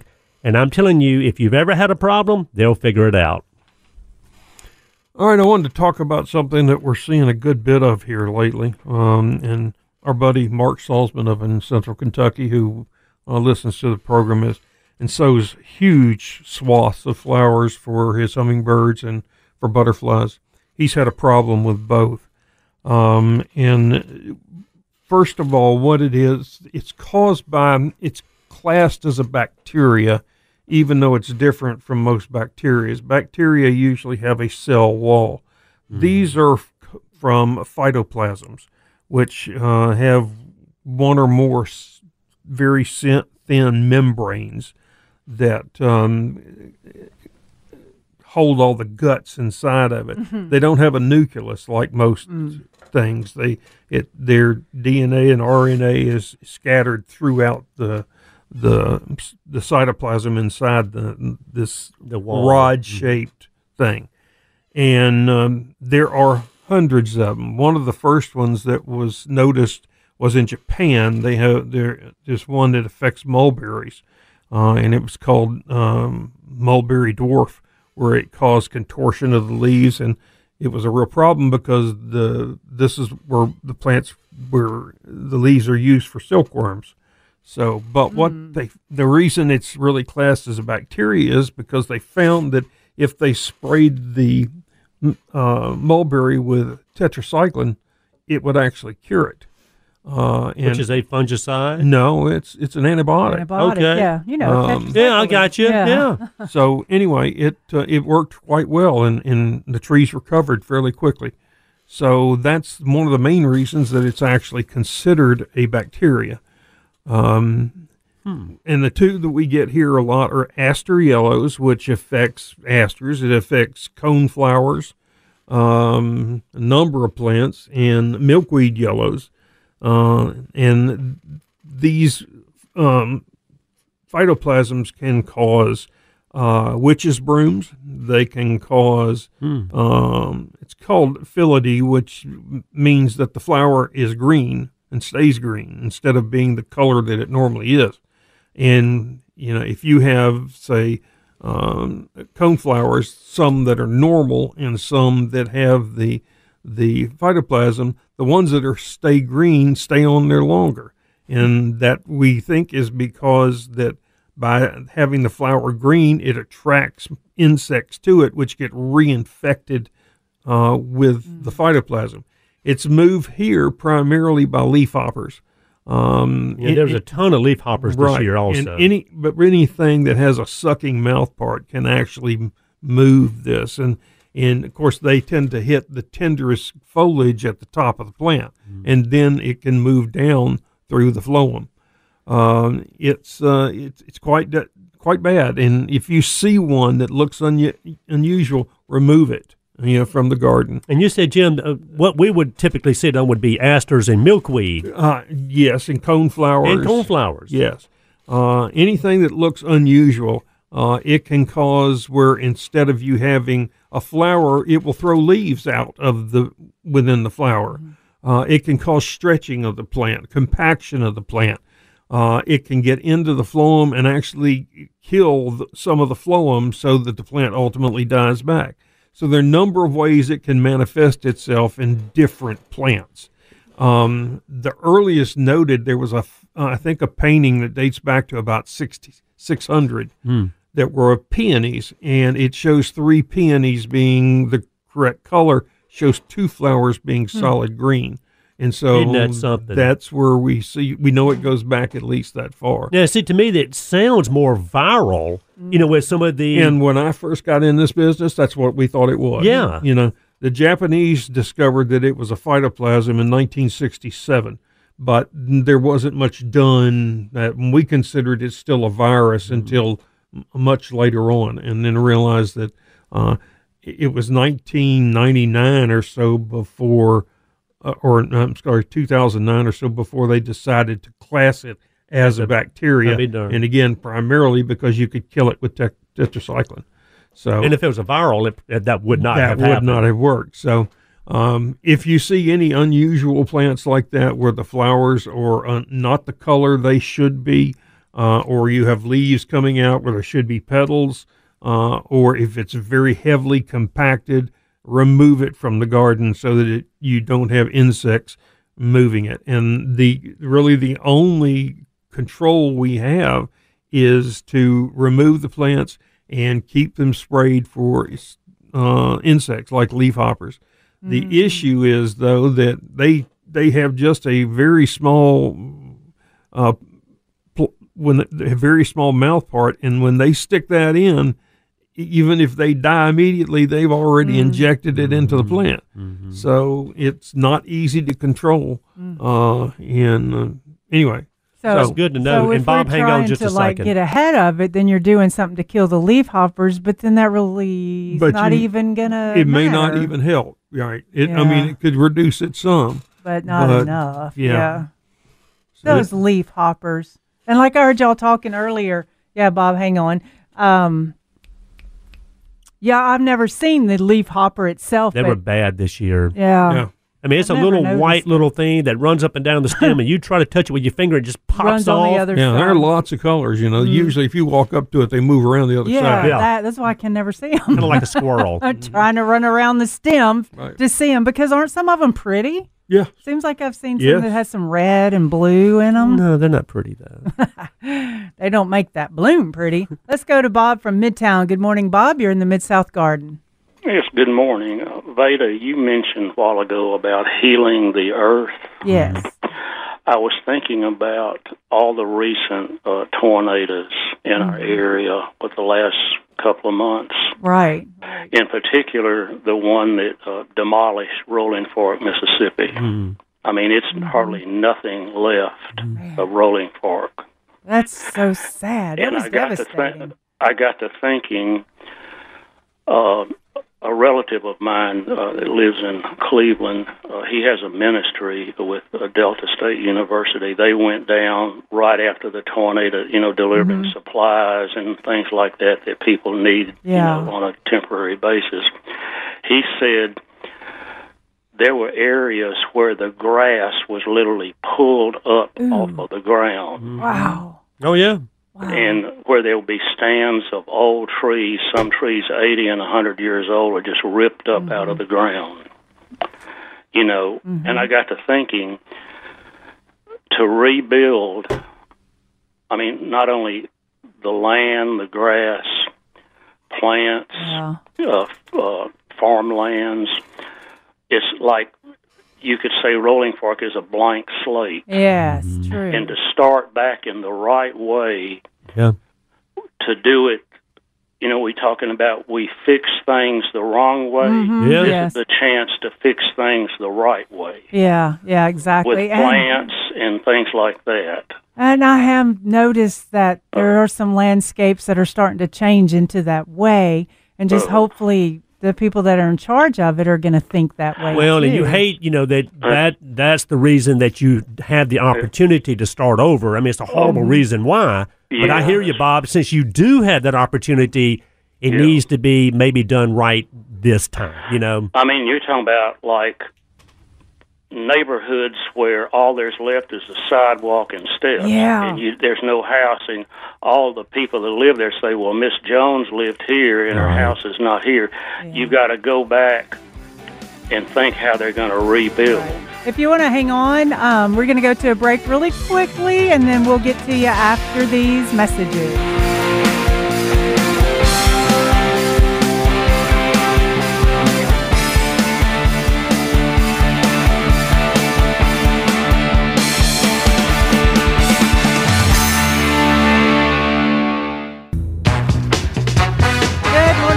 Welcome back to Mid-South Gardening. Glad y'all can join us this morning. Don't forget you can get us on the podcast.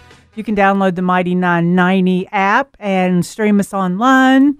Listen to the podcast that way, or listen on your favorite podcast station. Is that what it is? There's so many different ways. Oh, Jim. Yes, what? So I'm not trying to find these things, but I saw an article on coffee grounds. Like, okay, now what? Let me see. Last Saturday, I had on a TV program on the gardening channel, and the lady says, "Well, what do you do to your houseplants?" And the lady says, "Well, I put coffee grounds and eggshells in there." And I think, you dummy. Yeah, so we'll have to go over coffee grounds again. Something that I read. Let's go back to Bob in Midtown. Bob, thanks for holding. So we were talking about how the storms affect our landscape and all, not to mention the trees are all gone, so now we're going to have a lot of runoff. Yeah, that's what I was thinking. As far as the farmland in the Delta, I mean, that's wide open land.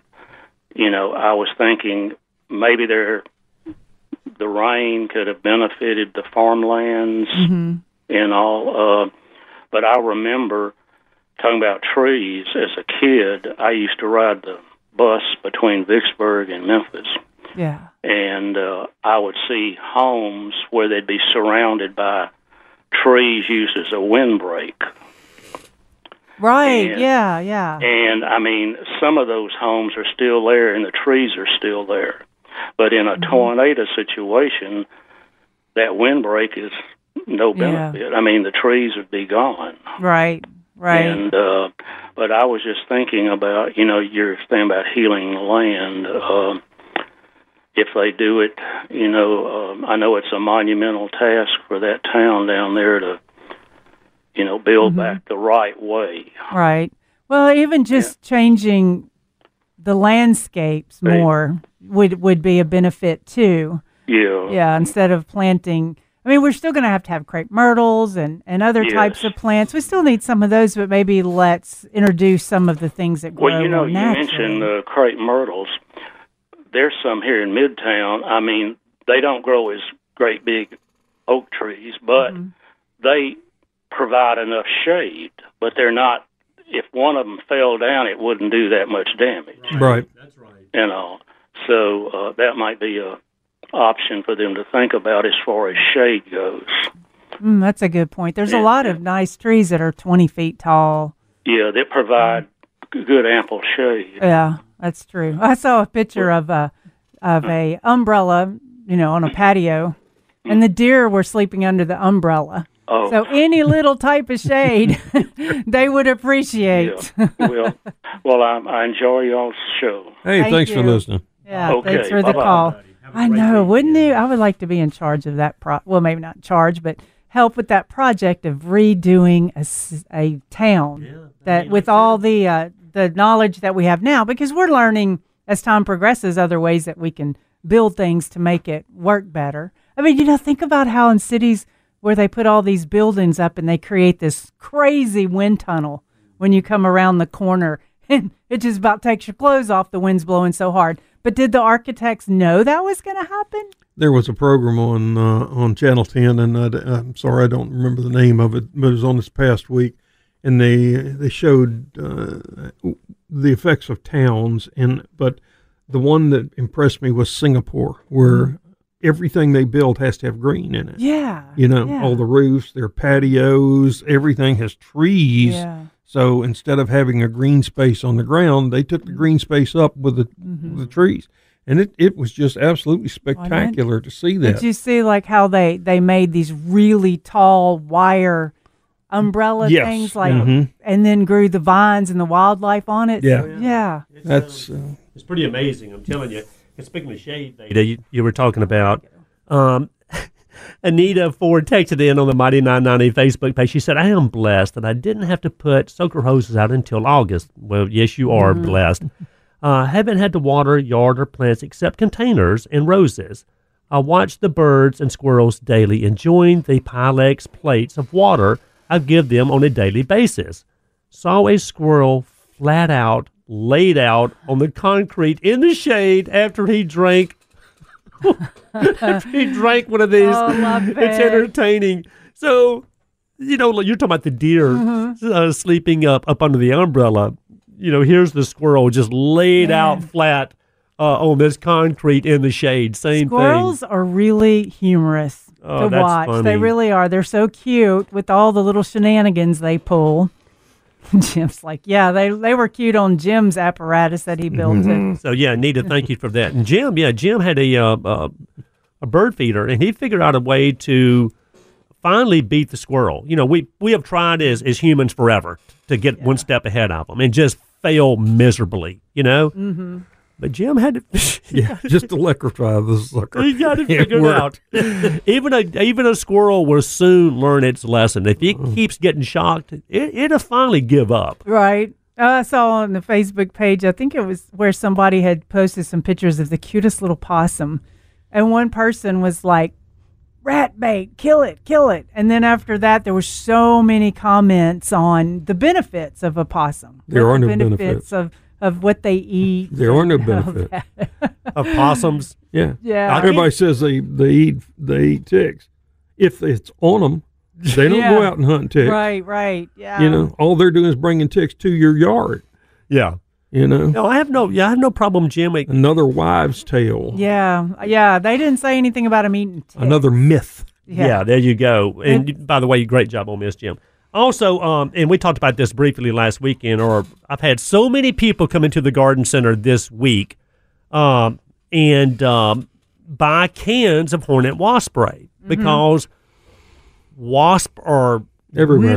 They are. They're really active this time of year, right up under the door, up under the eave, under the porch, wherever they are. And this gentleman told me that he came in and he bought some of the hornet wasp spray, of course.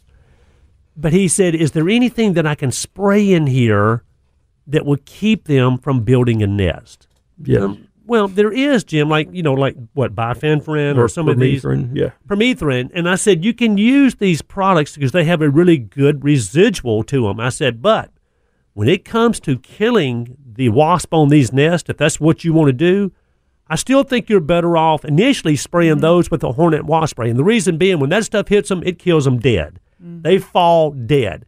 If you go out there with a little pump-up sprayer or a hose-in sprayer with some permethrin, pyrethrin, or some bifenthrin, some of those products, and you spray that nest, it'll kill them, but it doesn't just knock them down dead like that hornet wasp spray does. You better have your running shoes on is all I'm saying. So the hornet wasp spray has a lot of petroleum distillates in it, which makes it, once sprayed, they can't fly. Yeah, Jim, and that's why, if I've got active nest, I'm going out there with that product, and I'm going to spray the nest, and I know I'm going to kill them immediately. Now, I don't mind going back out there under my eaves or wherever I'm spraying the side with a permethrin or bifenthrin type product because they're really good, safe insecticides, but they do have a good residual. Yeah, particularly if no rain gets on them. Right. So you could, I like to spray them up underneath a railing on a deck where they're likely to build underneath there, under the eaves, just early in the season, just go in there and spray and try to do that every 60 days or so. Yeah. And you won't have many. Yeah. See, I would really prefer y'all to do that so you don't actually kill the wasps because they have so many benefits in our landscape anyway. I got you. So I love that. I didn't think about that. Let's go ahead and pre-plan. Just repel them. Yeah. And then that way they'll just go build somewhere else and maybe make sure you have some places they can build, not close to you. Okay, Greg, calling from Atlanta. Thanks for the call. What can we help you with today? Hi. So I had planted some green giant arborvitaes on the edge of my property, and I'm putting in a paver stone walkway. Yeah. And the edge of the walkway is going to be about 4 to 5 feet from the center of the arborvitae, the green giants. Yes. And so I'm realizing these are going to eventually grow up over the pathway. So essentially my question is, do I need to move the green giants, or can I hedge them or shear them into a hedge along the edge of the pathway? Can you move the pathway? No, let's see. Unfortunately, it's a pretty narrow spot. Yeah. Right. What would you do? They're 5 feet from the trunk? The edge of the pathway is, I would say, probably 4 to 5 feet. I don't think it's going to be years before it interferes with it.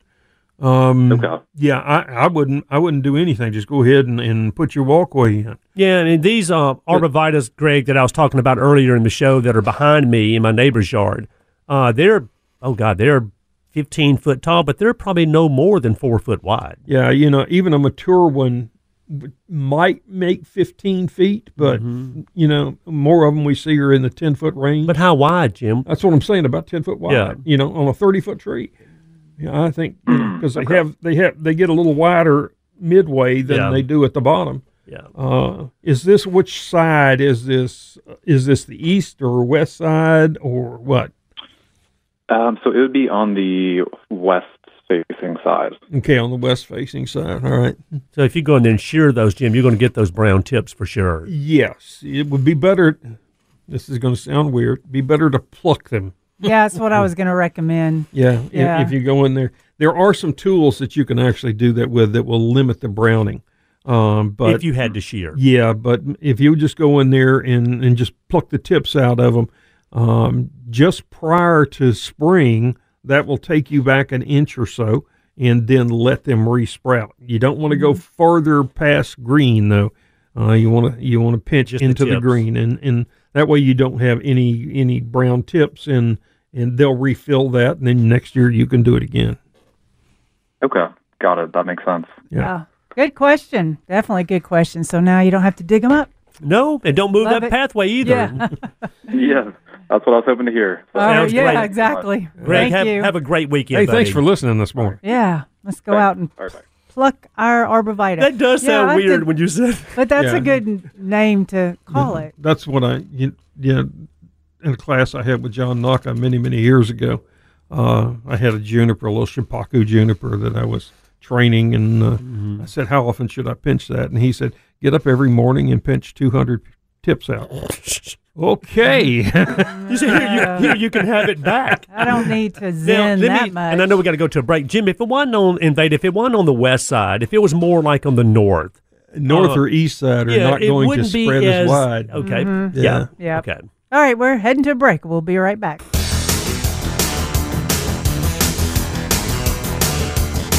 Good morning, gardeners, and welcome back to Mid-South Gardening. Glad you could be with us. Okay, the coffee ground thing. We were talking about, the coffee grounds. So this time, there's this new thing I'm hearing called closed loop landscaping, closed loop waste management. It's just completing the cycle and not, trying to stay sustainable, trying not to take things out of your loop or bring things in your loop that aren't real, I guess would be the way to say it. It's a new term that I'm reading, but the Kansas State University has discovered or experimenting with coffee grounds and saying that they grow before the coffee grounds are composted, that they grow this unique good mushroom, like a mushroom, like an edible mushroom. But the coffee grounds grows it before the coffee grounds are composted down. So it I has check that out. So it's growing a mycelium of some type, a fungal. Right. Something. But they've just started this, so again, it hasn't had a lot of tests or trials to see if. But how is it growing mushrooms? What is it? What if it's only mold. A certain? Yep. Yeah. What if it's only a certain coffee? Because everything has different things. So mold grows mushrooms because mushrooms grow on mold and fungus and all of that. Well, I don't think you're going to ever get mushroom. Well, I don't think you're going to get the mushroom growth from coffee in the sense that a mushroom that we envision when we say mushroom, right? Yeah. But I think you'll get a mycelium or a mold growing on there that might they're have. calling it a edible mushroom. Well, it's just the reproductive part. The vast majority of it is growing through those coffee grounds, and they apparently have found one that will survive the caffeine, which kills so many plants. So yeah, what they were doing is trying to close the loop in their little area of taking all the coffee grounds, of course, and then.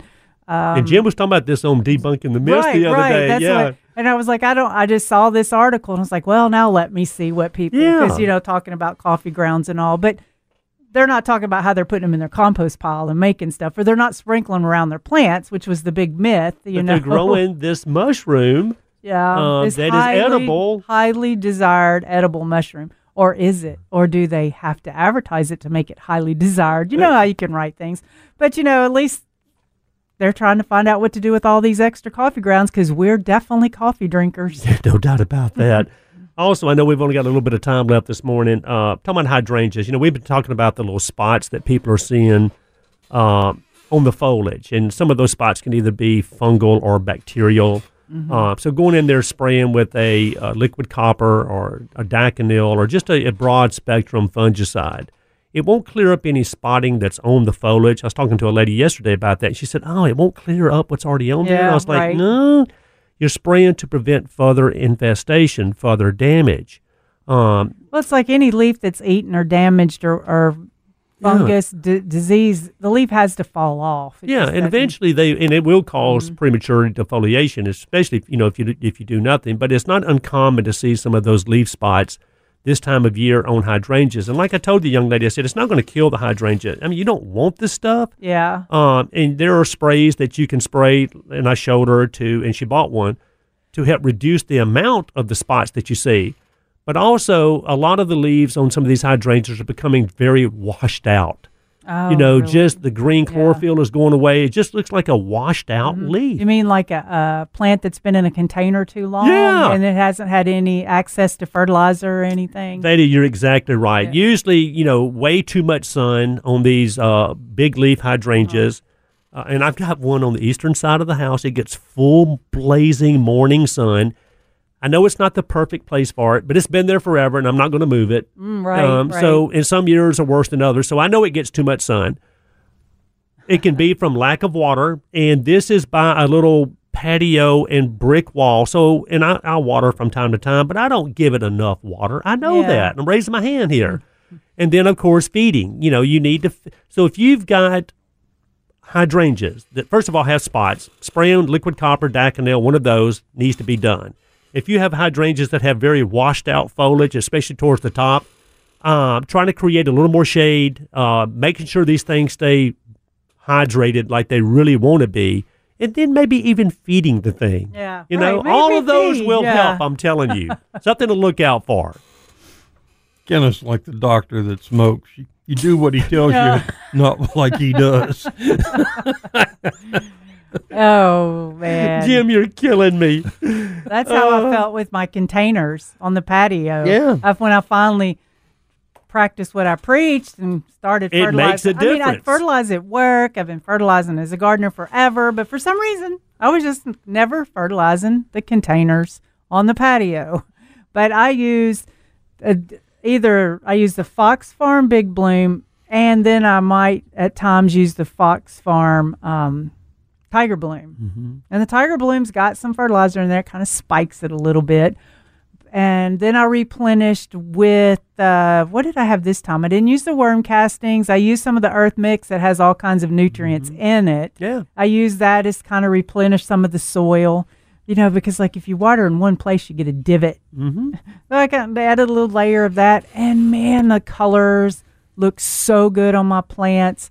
The Million Bells, it's called Pink Lemonade. Y'all have got to get the Pink Lemonade Million Bells, but it's just busting out, looking gorgeous. So just bump up your fertilizer some. And not only the container grown plants, Veda, which surely need it because we're watering so much. But plants in general, like this hydrangea I'm telling you about. I mean, I know I just need to go out there and feed this thing. And there's so many just common, whether it's organic, like Milorganite, Plant Tone, Holly Tone, any of those are perfectly fine, or some water solubles, like you just mentioned. I just got to make myself go out there and feed the dang thing. Yeah. Like Jim said, I'm not a smoking doctor either, Jim. Well, and the other thing is getting ahead of the fertilization, because a lot of times when you notice it needs fertilized, it's harder to get enough nutrients to it quick enough to have it looking good in time. So if you can just stay ahead of it, that works out good. And real quick, I know we've only got a couple minutes left. I was talking to a customer that came in work the other day, and he showed me a picture. In fact, he even brought the bug in, Jim. It was a 2-line spittle bug, okay? Yeah. And I've seen a lot of spittle bugs, which are, I know it's a kind of a crazy term, on foliage and stems of plants, but these were in the yard.